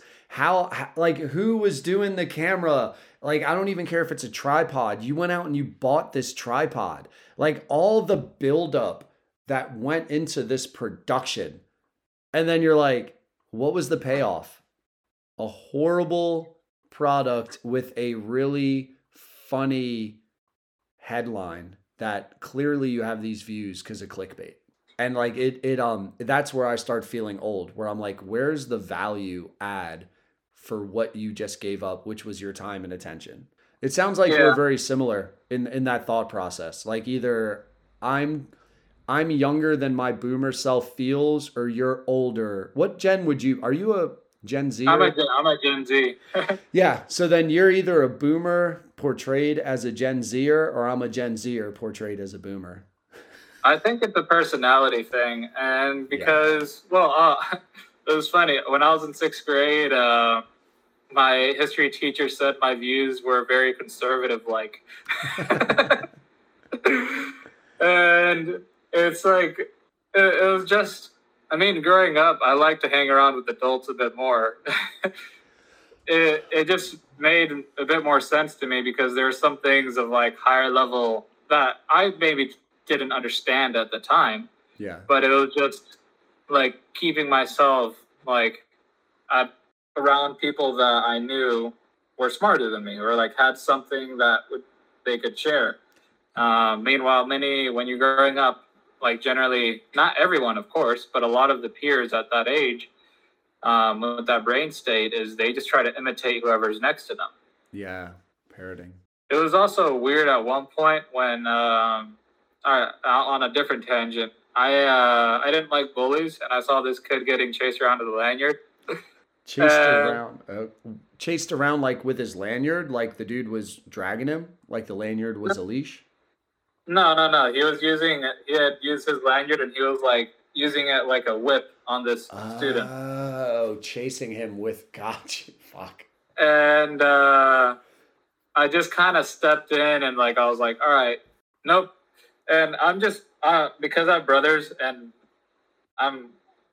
I like to put myself in tough scenarios. As a kid, I also didn't, if I got a cut like on my hand, I didn't like telling the teacher about it because the teacher would tell me to get out of class. And that'd be like I saw that as a waste of time because I'd go into the nurse's office and the nurse will oftentimes take 5 minutes to get to you. And so what I ended up doing is like, I just would grab hand sanitizer and I'd just squirt it. And then I just cover it with a paper towel and just be like, all right, there we go. And then at the moment when it dried, I was like, all right, I know it's clean and disinfected. And then I just threw away the paper towel full of blood in the trash can. I'm like, all right. But that 6th grade experience was weird because I had that ended up leading to a situation where this other student like hero worshipped me for a little bit. And that was, if you've never felt it, some people may say they want to feel hero worship, but that's just uncomfortable. Yeah. It's like everything you say was like taken up by the other person as gospel. And it's like a lot of pressure. And it's just like, no, man, like please be yourself. Dude, it's interesting. That's the second time you've kind of mentioned, I think the first one was about when you found out about Hitler and you were like, I don't want to manipulate people. Like you're very sensitive to influencing someone to be something that they might not be had they not met you. Yes. I was almost too sensitive to that because at the point when I started growing, like becoming more attuned with like wanting to help people out. So that's I'm not to cut you off, but like that's the other thing I'm juggling in my head and I didn't know how to word it. It's like, but yet you want to influence and help people so much. But it's like this fear, like you talk about opening a fucking school, and I'm like, well, it's kind of what you do, man, is you're a propaganda machine and you have this ideology and you spew it. And like your ideology is about being a critical thinker and fucking intellectual, man, and have values. And it's like, well, that's influence, but that's kind of what like seems to fuck with you a little bit. It's super interesting. Sorry, I didn't mean to cut you off, but like that's exactly why I'm like, yeah, that's what I'm wondering about. Yes, I've had to. It's basically it's a matter of like I don't want to compare myself to Christ, but he waited until he was in his 30s. He was great as a kid, but he still waited until he matured.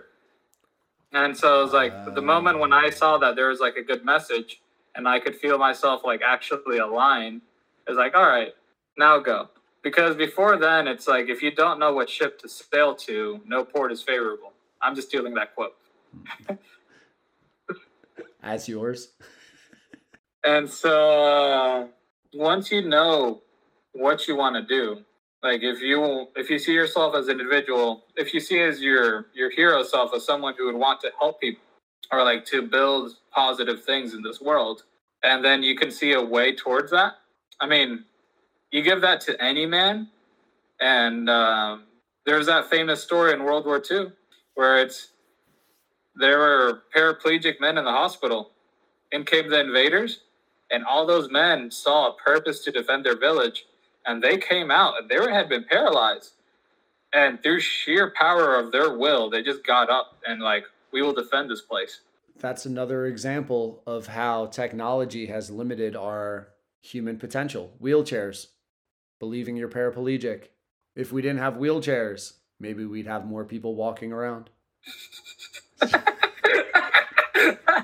Thank you for getting the joke. Appreciate it. I was taking it seriously for a moment, and then I was like, no, not at all. It goes to my dumbass theory. It is like I feel like it's really wrong, but at the same time, you do kind of wonder, like the more I think about it, the more I wonder, like, would the body have found its own adaptation? And maybe the adaptation would have been self-healing. I don't want to go on the diatribe again or whatever it's called, but getting on the deaf people, that's one thing where like coddling them is terrible. Actually, no, I think it's blind. Coddling them is terrible because there's actually this guy in New York who he's been blind. I don't know if it's since birth, but he bicycles in New York in bustling traffic. No shit. And the way he navigates the world is through echolocation. Like he literally and it's a skill you can train. It's like if you get close to if your hand is here and it gets louder the closer it is. And what happens when that's the only signal you have is that you begin to interpret, okay, I can tell that there's this distance here, there's that here. And one clip I saw of it was like, he went up to this building and like he clicked at it. And because he knew the general sound of concrete, when he heard the concrete bounce back at him, and he was like, this one sounds like it's a little weak on its foundations. Stop. And I was like, we're really restricting people a lot. And honestly, like what the real value of a human is the power of their mind. Do you or do you not believe that person has an ability to change the world? Or ability to be like awesome. If you do believe it, then as long as they're not fully like limbless, then kind of let them figure it out. Or even if they didn't have limbs, I know with my core, I'd be able to waddle. Wait, I thought the blind bike New York guy, the story was going to end with, and then the building collapsed or something. Like 3 weeks later, the building collapsed. When he was like, weak frame, weak foundation. That would be nice, but it's also like there's lots of stuff that are built with relatively weak foundations that take decades to collapse. Yeah, very true. Aaron, so we had started, I don't think we were recording when you had brought it up, but you had said you had something super interesting behind you that you wanted to bring up on the podcast. It was just something random, which is like during this time when one of my other side quests is like just trying to start to build a farming community where it's like, particularly as we begin to automate a lot of this stuff, it's like, why not have some things grow at your spot? And so they don't pay me, but there's this company known as North Spore, and they sell these things known as like I think they call them boom rooms. Yeah, boom rooms. What this does, like, right in here, they also sell. So what we do is like you build the right mix of nutrients and all that mushrooms would grow on. Well, that's what they do, and then they give the certain species of mushrooms into it. In this case, up here, I have like 3 packages of lion's mane. And down here, I have some blue oyster mushrooms. And what the mushroom's it's already almost got the entire block.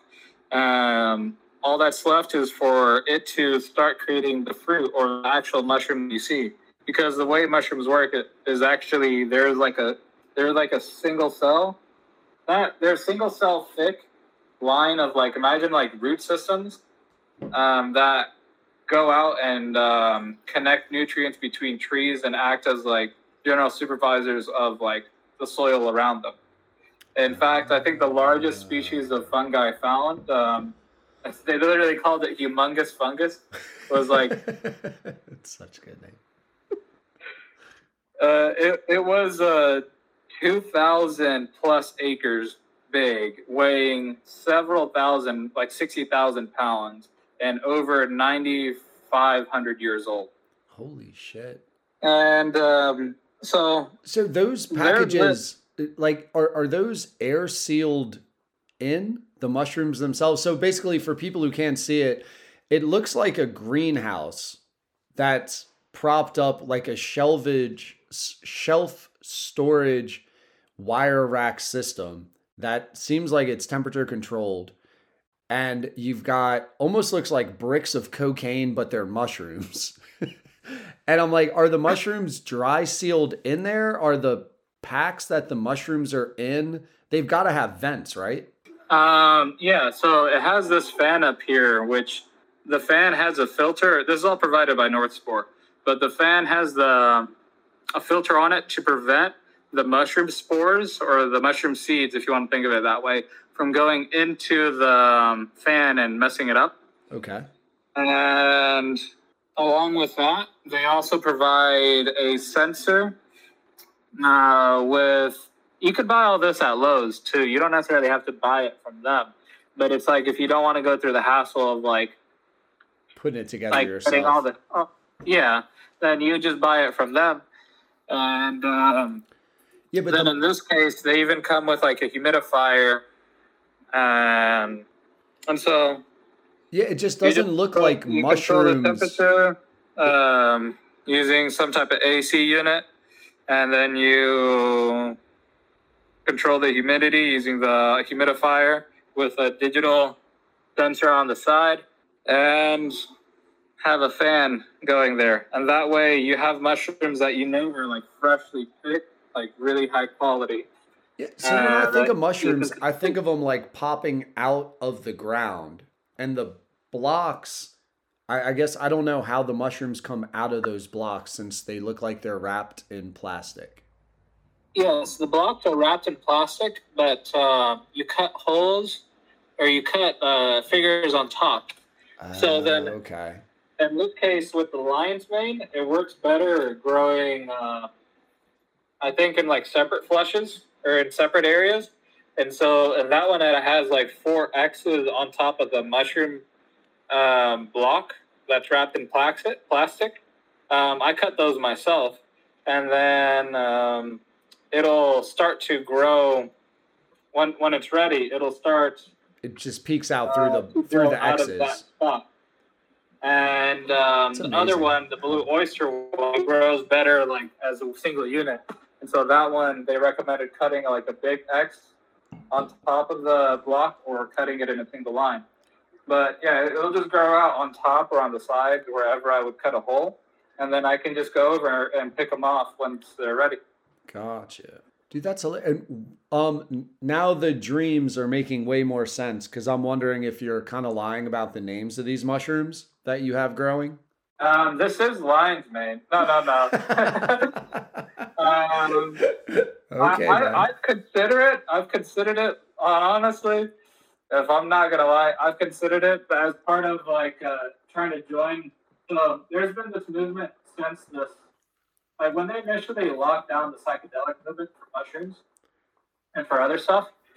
They locked it down because of the hippies, but really at that time, there was a immense scientific movement to use it for transformative experiences. Dude, there's actually been like numerous cases where it's like a PTSD veteran. Oh yeah. Goes over and through a single trip, like of course in a right setting. For example, like that drug ecstasy goes by another name, like MDMA.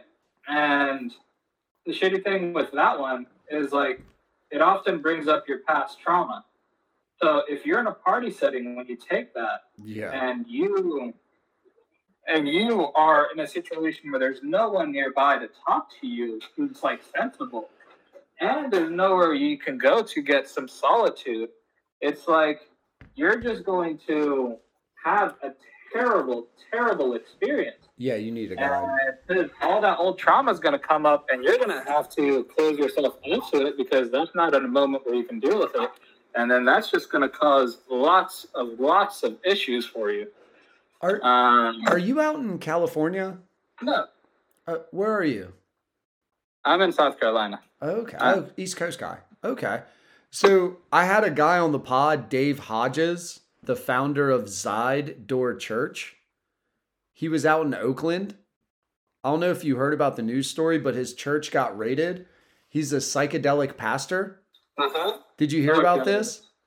Oh gosh, psychedelic pastor. That just sounds hilarious. Dude, yeah, this is why you have to do it clinically. You shouldn't be doing religious. No, dude, it's fucking. He found a loophole where you can sell drugs to people, and it's not his intention to sell drugs because he seemed very genuine with his like spiritual. What did he call it? Spiritual journey that is allowed through the use of psychedelics. But basically, if you're a member of the church, you can donate and you can just swap out drugs to get there. And that was his whole thing, was you realize your morals through psychedelic trips. And your mushroom greenhouse that's growing in your room, I'm like, I bet you this dude's got like fucking 40 of those in the church. And he's just handing out caps to people. I mean, if you just had a right environment to it, then you can have a very positive experience because what is it that a lot of these drugs, what they seem to do is like they take you through these mind transformative experiences. Like one instance I heard of it was this guy, he experienced like going through and being a tree, like dying and being a tree, becoming a tree that watches over his family. And the only thing like he asked when he turned into that tree was just like, I want something to like take care of them.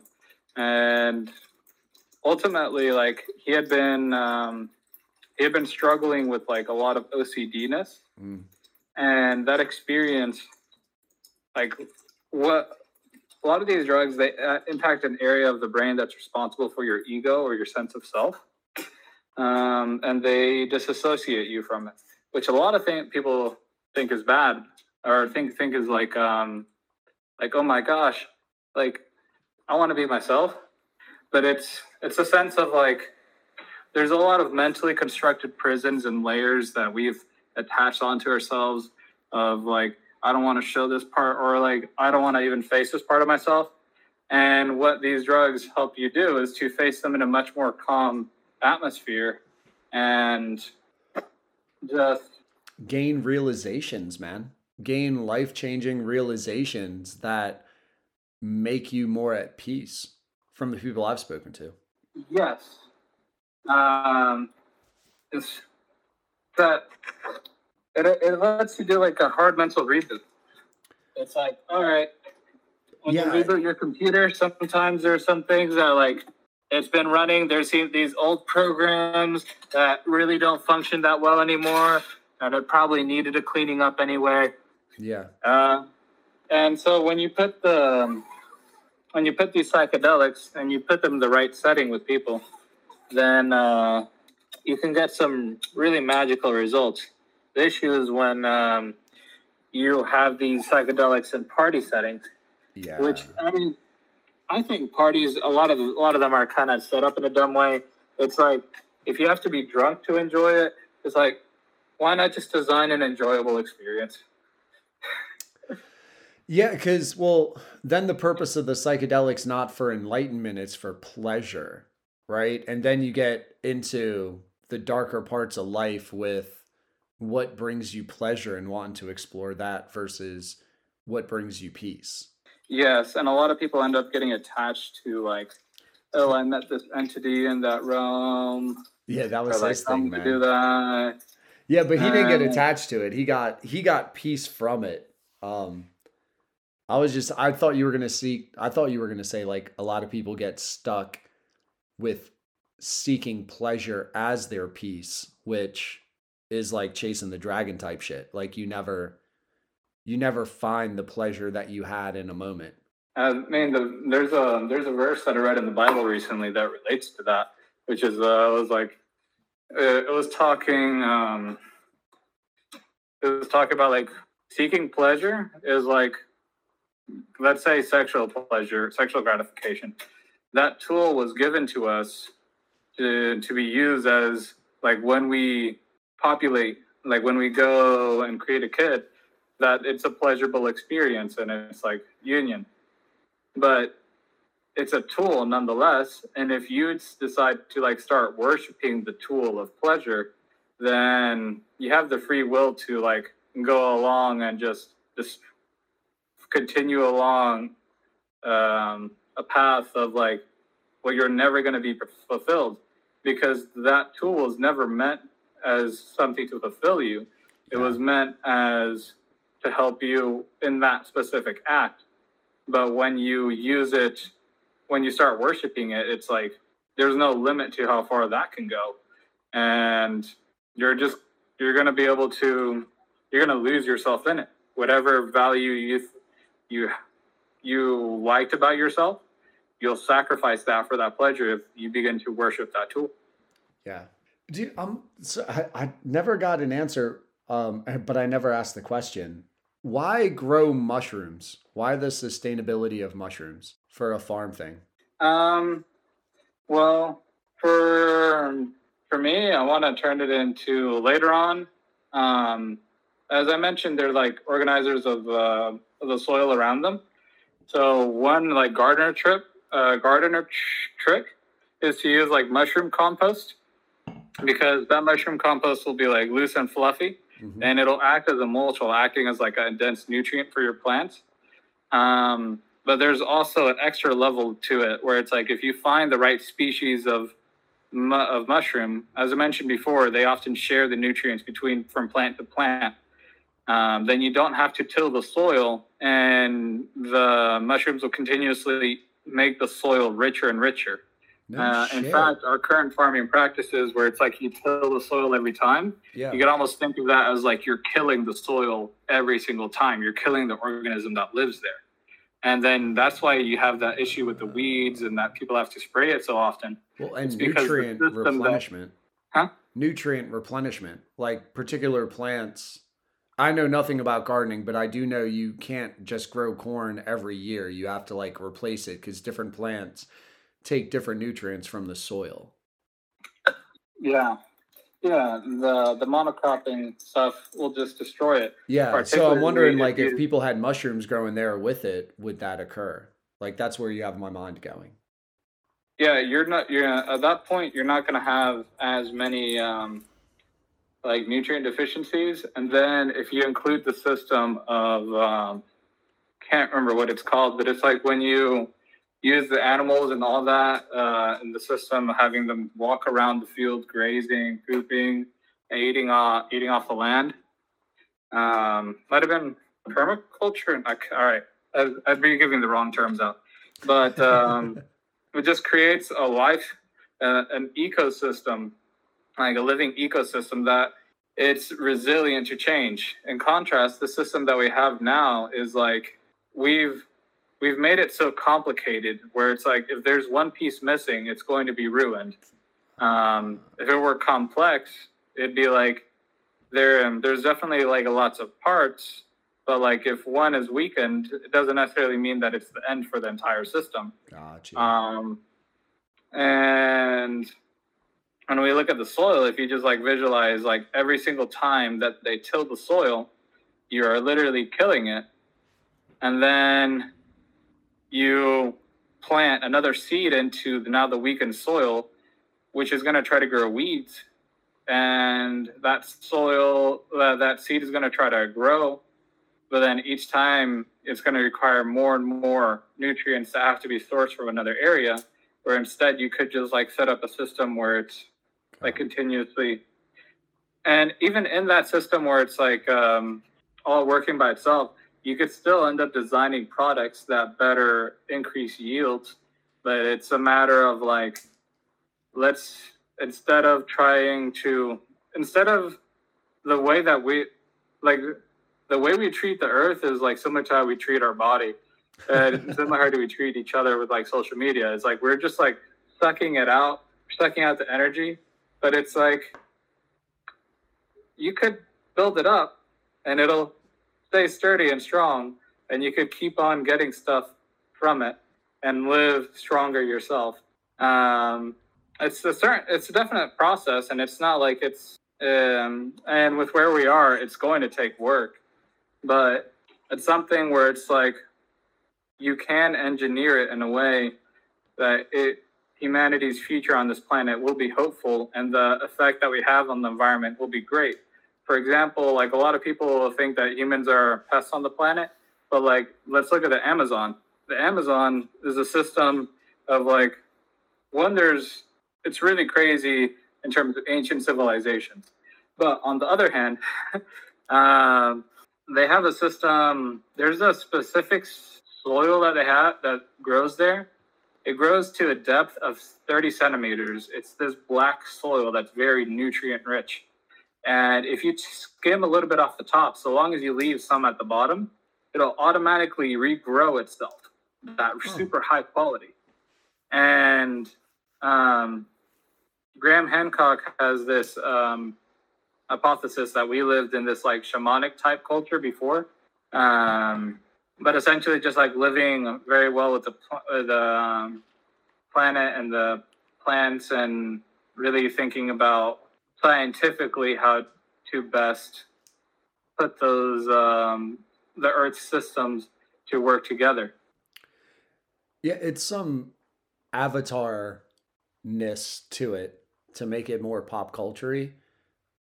We actually went to, it was a plantation off of, South Carolina. I'm trying to remember the name of the plantation, but basically, so I'm from Southern Delaware. We don't have plantations.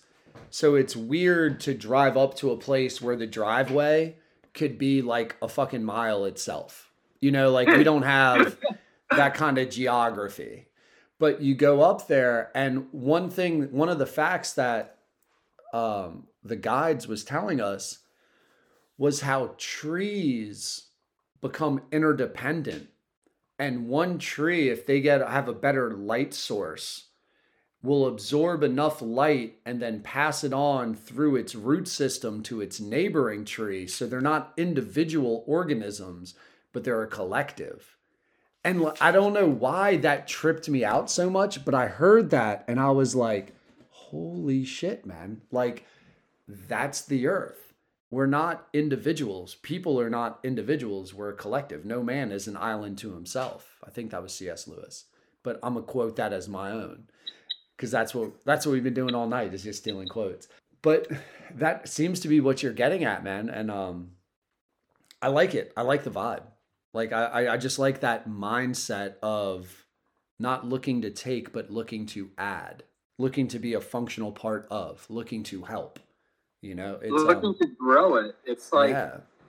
would you rather live in a world where everything is weak, divided, and separate, and you think that we're just a roving predator and that's the idea of mankind? All right, well, we see what your beliefs will shows me what you'll act on, but also, or would you rather to see it as like, all right, we can be one of the greatest forces for adding good into this world, for adding positivity and building great things. And I think inherently that seems to be our nature. Look at every child. What does he want to do for his parent? He wants to help them. Of course, there's the rare 1% psychopaths. Because you have to be smart about it. We can't just like love unconditionally. Well, we can love unconditionally, but we have to love wisely as well. Also, love isn't about this. For me, I agree with the Stoics on this, which is love isn't about feeling that nice bit of pleasure with someone. Love is desiring the best for that other person. If that's not what you're doing, then I wouldn't consider it love. It could be attachment. It could be a multitude of different things. But that inherent quality of wanting to help and not to mold them to your image, but to help them grow, that is love. I think that's a great place to end for tonight, Aaron. Man, thank you so much for your time, dude. I'm so glad that you answered it. You seemed not, I don't want to call you nervous because I don't want to put labels on you. Not apprehensive, but like you wanted some sort of guidelines or something for the pod. And I felt bad being like, no, dude, just come on and be you. And like I just so enjoyed hearing you talk, man, and your mindset. It when I talk to young motherfuckers like you, man, it just really revitalizes my belief that the world's going to be okay. I feel like less of a boomer and more like, oh, okay, I'm good. Like he'll figure out a way to keep the country going so I can be old and grumpy and it'll be all right. Hopefully I'll be able to make it so that we make you healthy so that you're not old and grumpy. And you're helping out in some way too.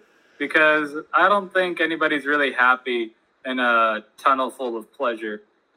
I've played that mental experiment out, and I've had within the dream realm of like, and within reality as well. It was actually interesting. I'm not going to go into that, but it's like it's just not that fun living in a pleasure-filled environment. That's just not. It's not meaningful as man, and ultimately I think that's part of the reason why people become grumpy.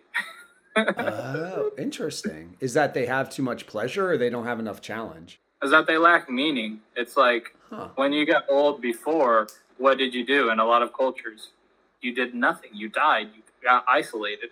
Is that what happened in a lot of... Oh, man, we're going to fucking get into like a fourth hour. I always thought it was like an American thing to isolate them. I thought in other cultures, you basically filled gaps. I always thought of it as like the little Dutch boy that was like plugging fingers in the in the dike that was leaking. So like you have grandpa come over, and if you need food, grandpa does the food. If you need him to watch the kids, he watches the kids. If you need him to play, he plays. If you need a story, he gives you a story. If you need wisdom, gives you wisdom. I didn't think of it in many other cultures as them being useless. I actually thought like that was one of the things I didn't like about American, or I don't like about American culture, is it seems like we throw aside our older people when they become inconvenienced. inconveniences to us. But I might be wrong. I haven't actually like studied it. It's more like hearsay and a romantic vision of my own. Mm-hmm. So I don't know about all the countries, but I know specifically in Costa Rica, if you're an old person, if you're over 50 and you try to get a job, there's no place that'll hire you. Stop. And it's like, hopefully you can live on some sort of welfare or maybe do something there. 50 is so young, man. 50 is so young. So young. And that's been one of the... Okay, Costa Rica is terrible. They're getting better with their government with the new one that came in who's like actually trying to change things. But they also have a fucked up system where they don't even allow him to run for 2 consecutive terms. Like if he gets this term, he got the term for 4 years. And now for the next 4 years after that, he can't run. And so I don't know what's going to happen to that country during those 4 extra years, because maybe they'll try to reverse some of the positive things that he was trying to do. This guy, he was like, because in Costa Rica, this is one of the fucked up things with the pension system. It's like the government officials, they gain a certain amount of money. Like if you get a low government job, you get like $170,000 a year. And if you die, that amount goes to your kids continuously. If they die, that goes to their kids.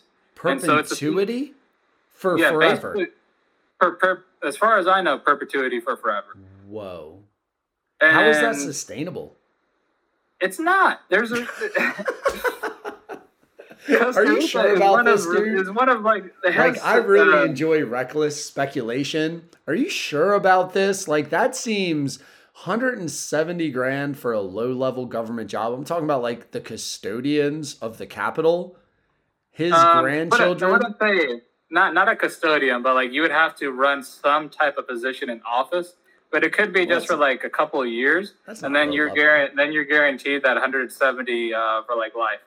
Wow, not your life, for your generations. Yeah. Jeepers. All right, dude. Aaron. I'm gonna get some sleep so that I can educate the youth, because I'm not scared to indoctrinate kids, unlike yourself. No, I'm just kidding. You'll get there. But man, I'm so happy that, I don't know, I got to enjoy your mind paths, your stream of consciousness, man. I really like the way you think, analyze, and interpret. It was a great chat, man. I had no idea what it would be. I thought you were a little bit of a gym bro when I was like looking at your Instagram, thinking about like what to talk about. I was like, man, I hope he has some shit. And who knew I would have to be like, all right, man, we're cutting it off at Costa Rican pension plans in perpetuity. I did not expect that. So yeah, dude, thank you so much for coming on, man. I really appreciate your openness. No, thank you for having me. And I say, let's make this world a better place. Love it. All right, man. Enjoy your night, and I'll be seeing you around. See you around, man. Huge thanks to Andre Psyche for supporting the Getting to Know You pod. Homeboy's been down since just about day one. If you have not already, search him up, Andre Psyche, on social media. Give my man a follow for the fuck of it. Please, almost more importantly, do not forget to subscribe, rate, and review the Getting to Know You pod on Apple, Spotify, or your preferred podcast platform. 5 stars, 5 stars, 5 stars. If you have not already, continue with your gracious clicking, friend and follow the Getting to Know You pod on Twitter, Instagram, Facebook.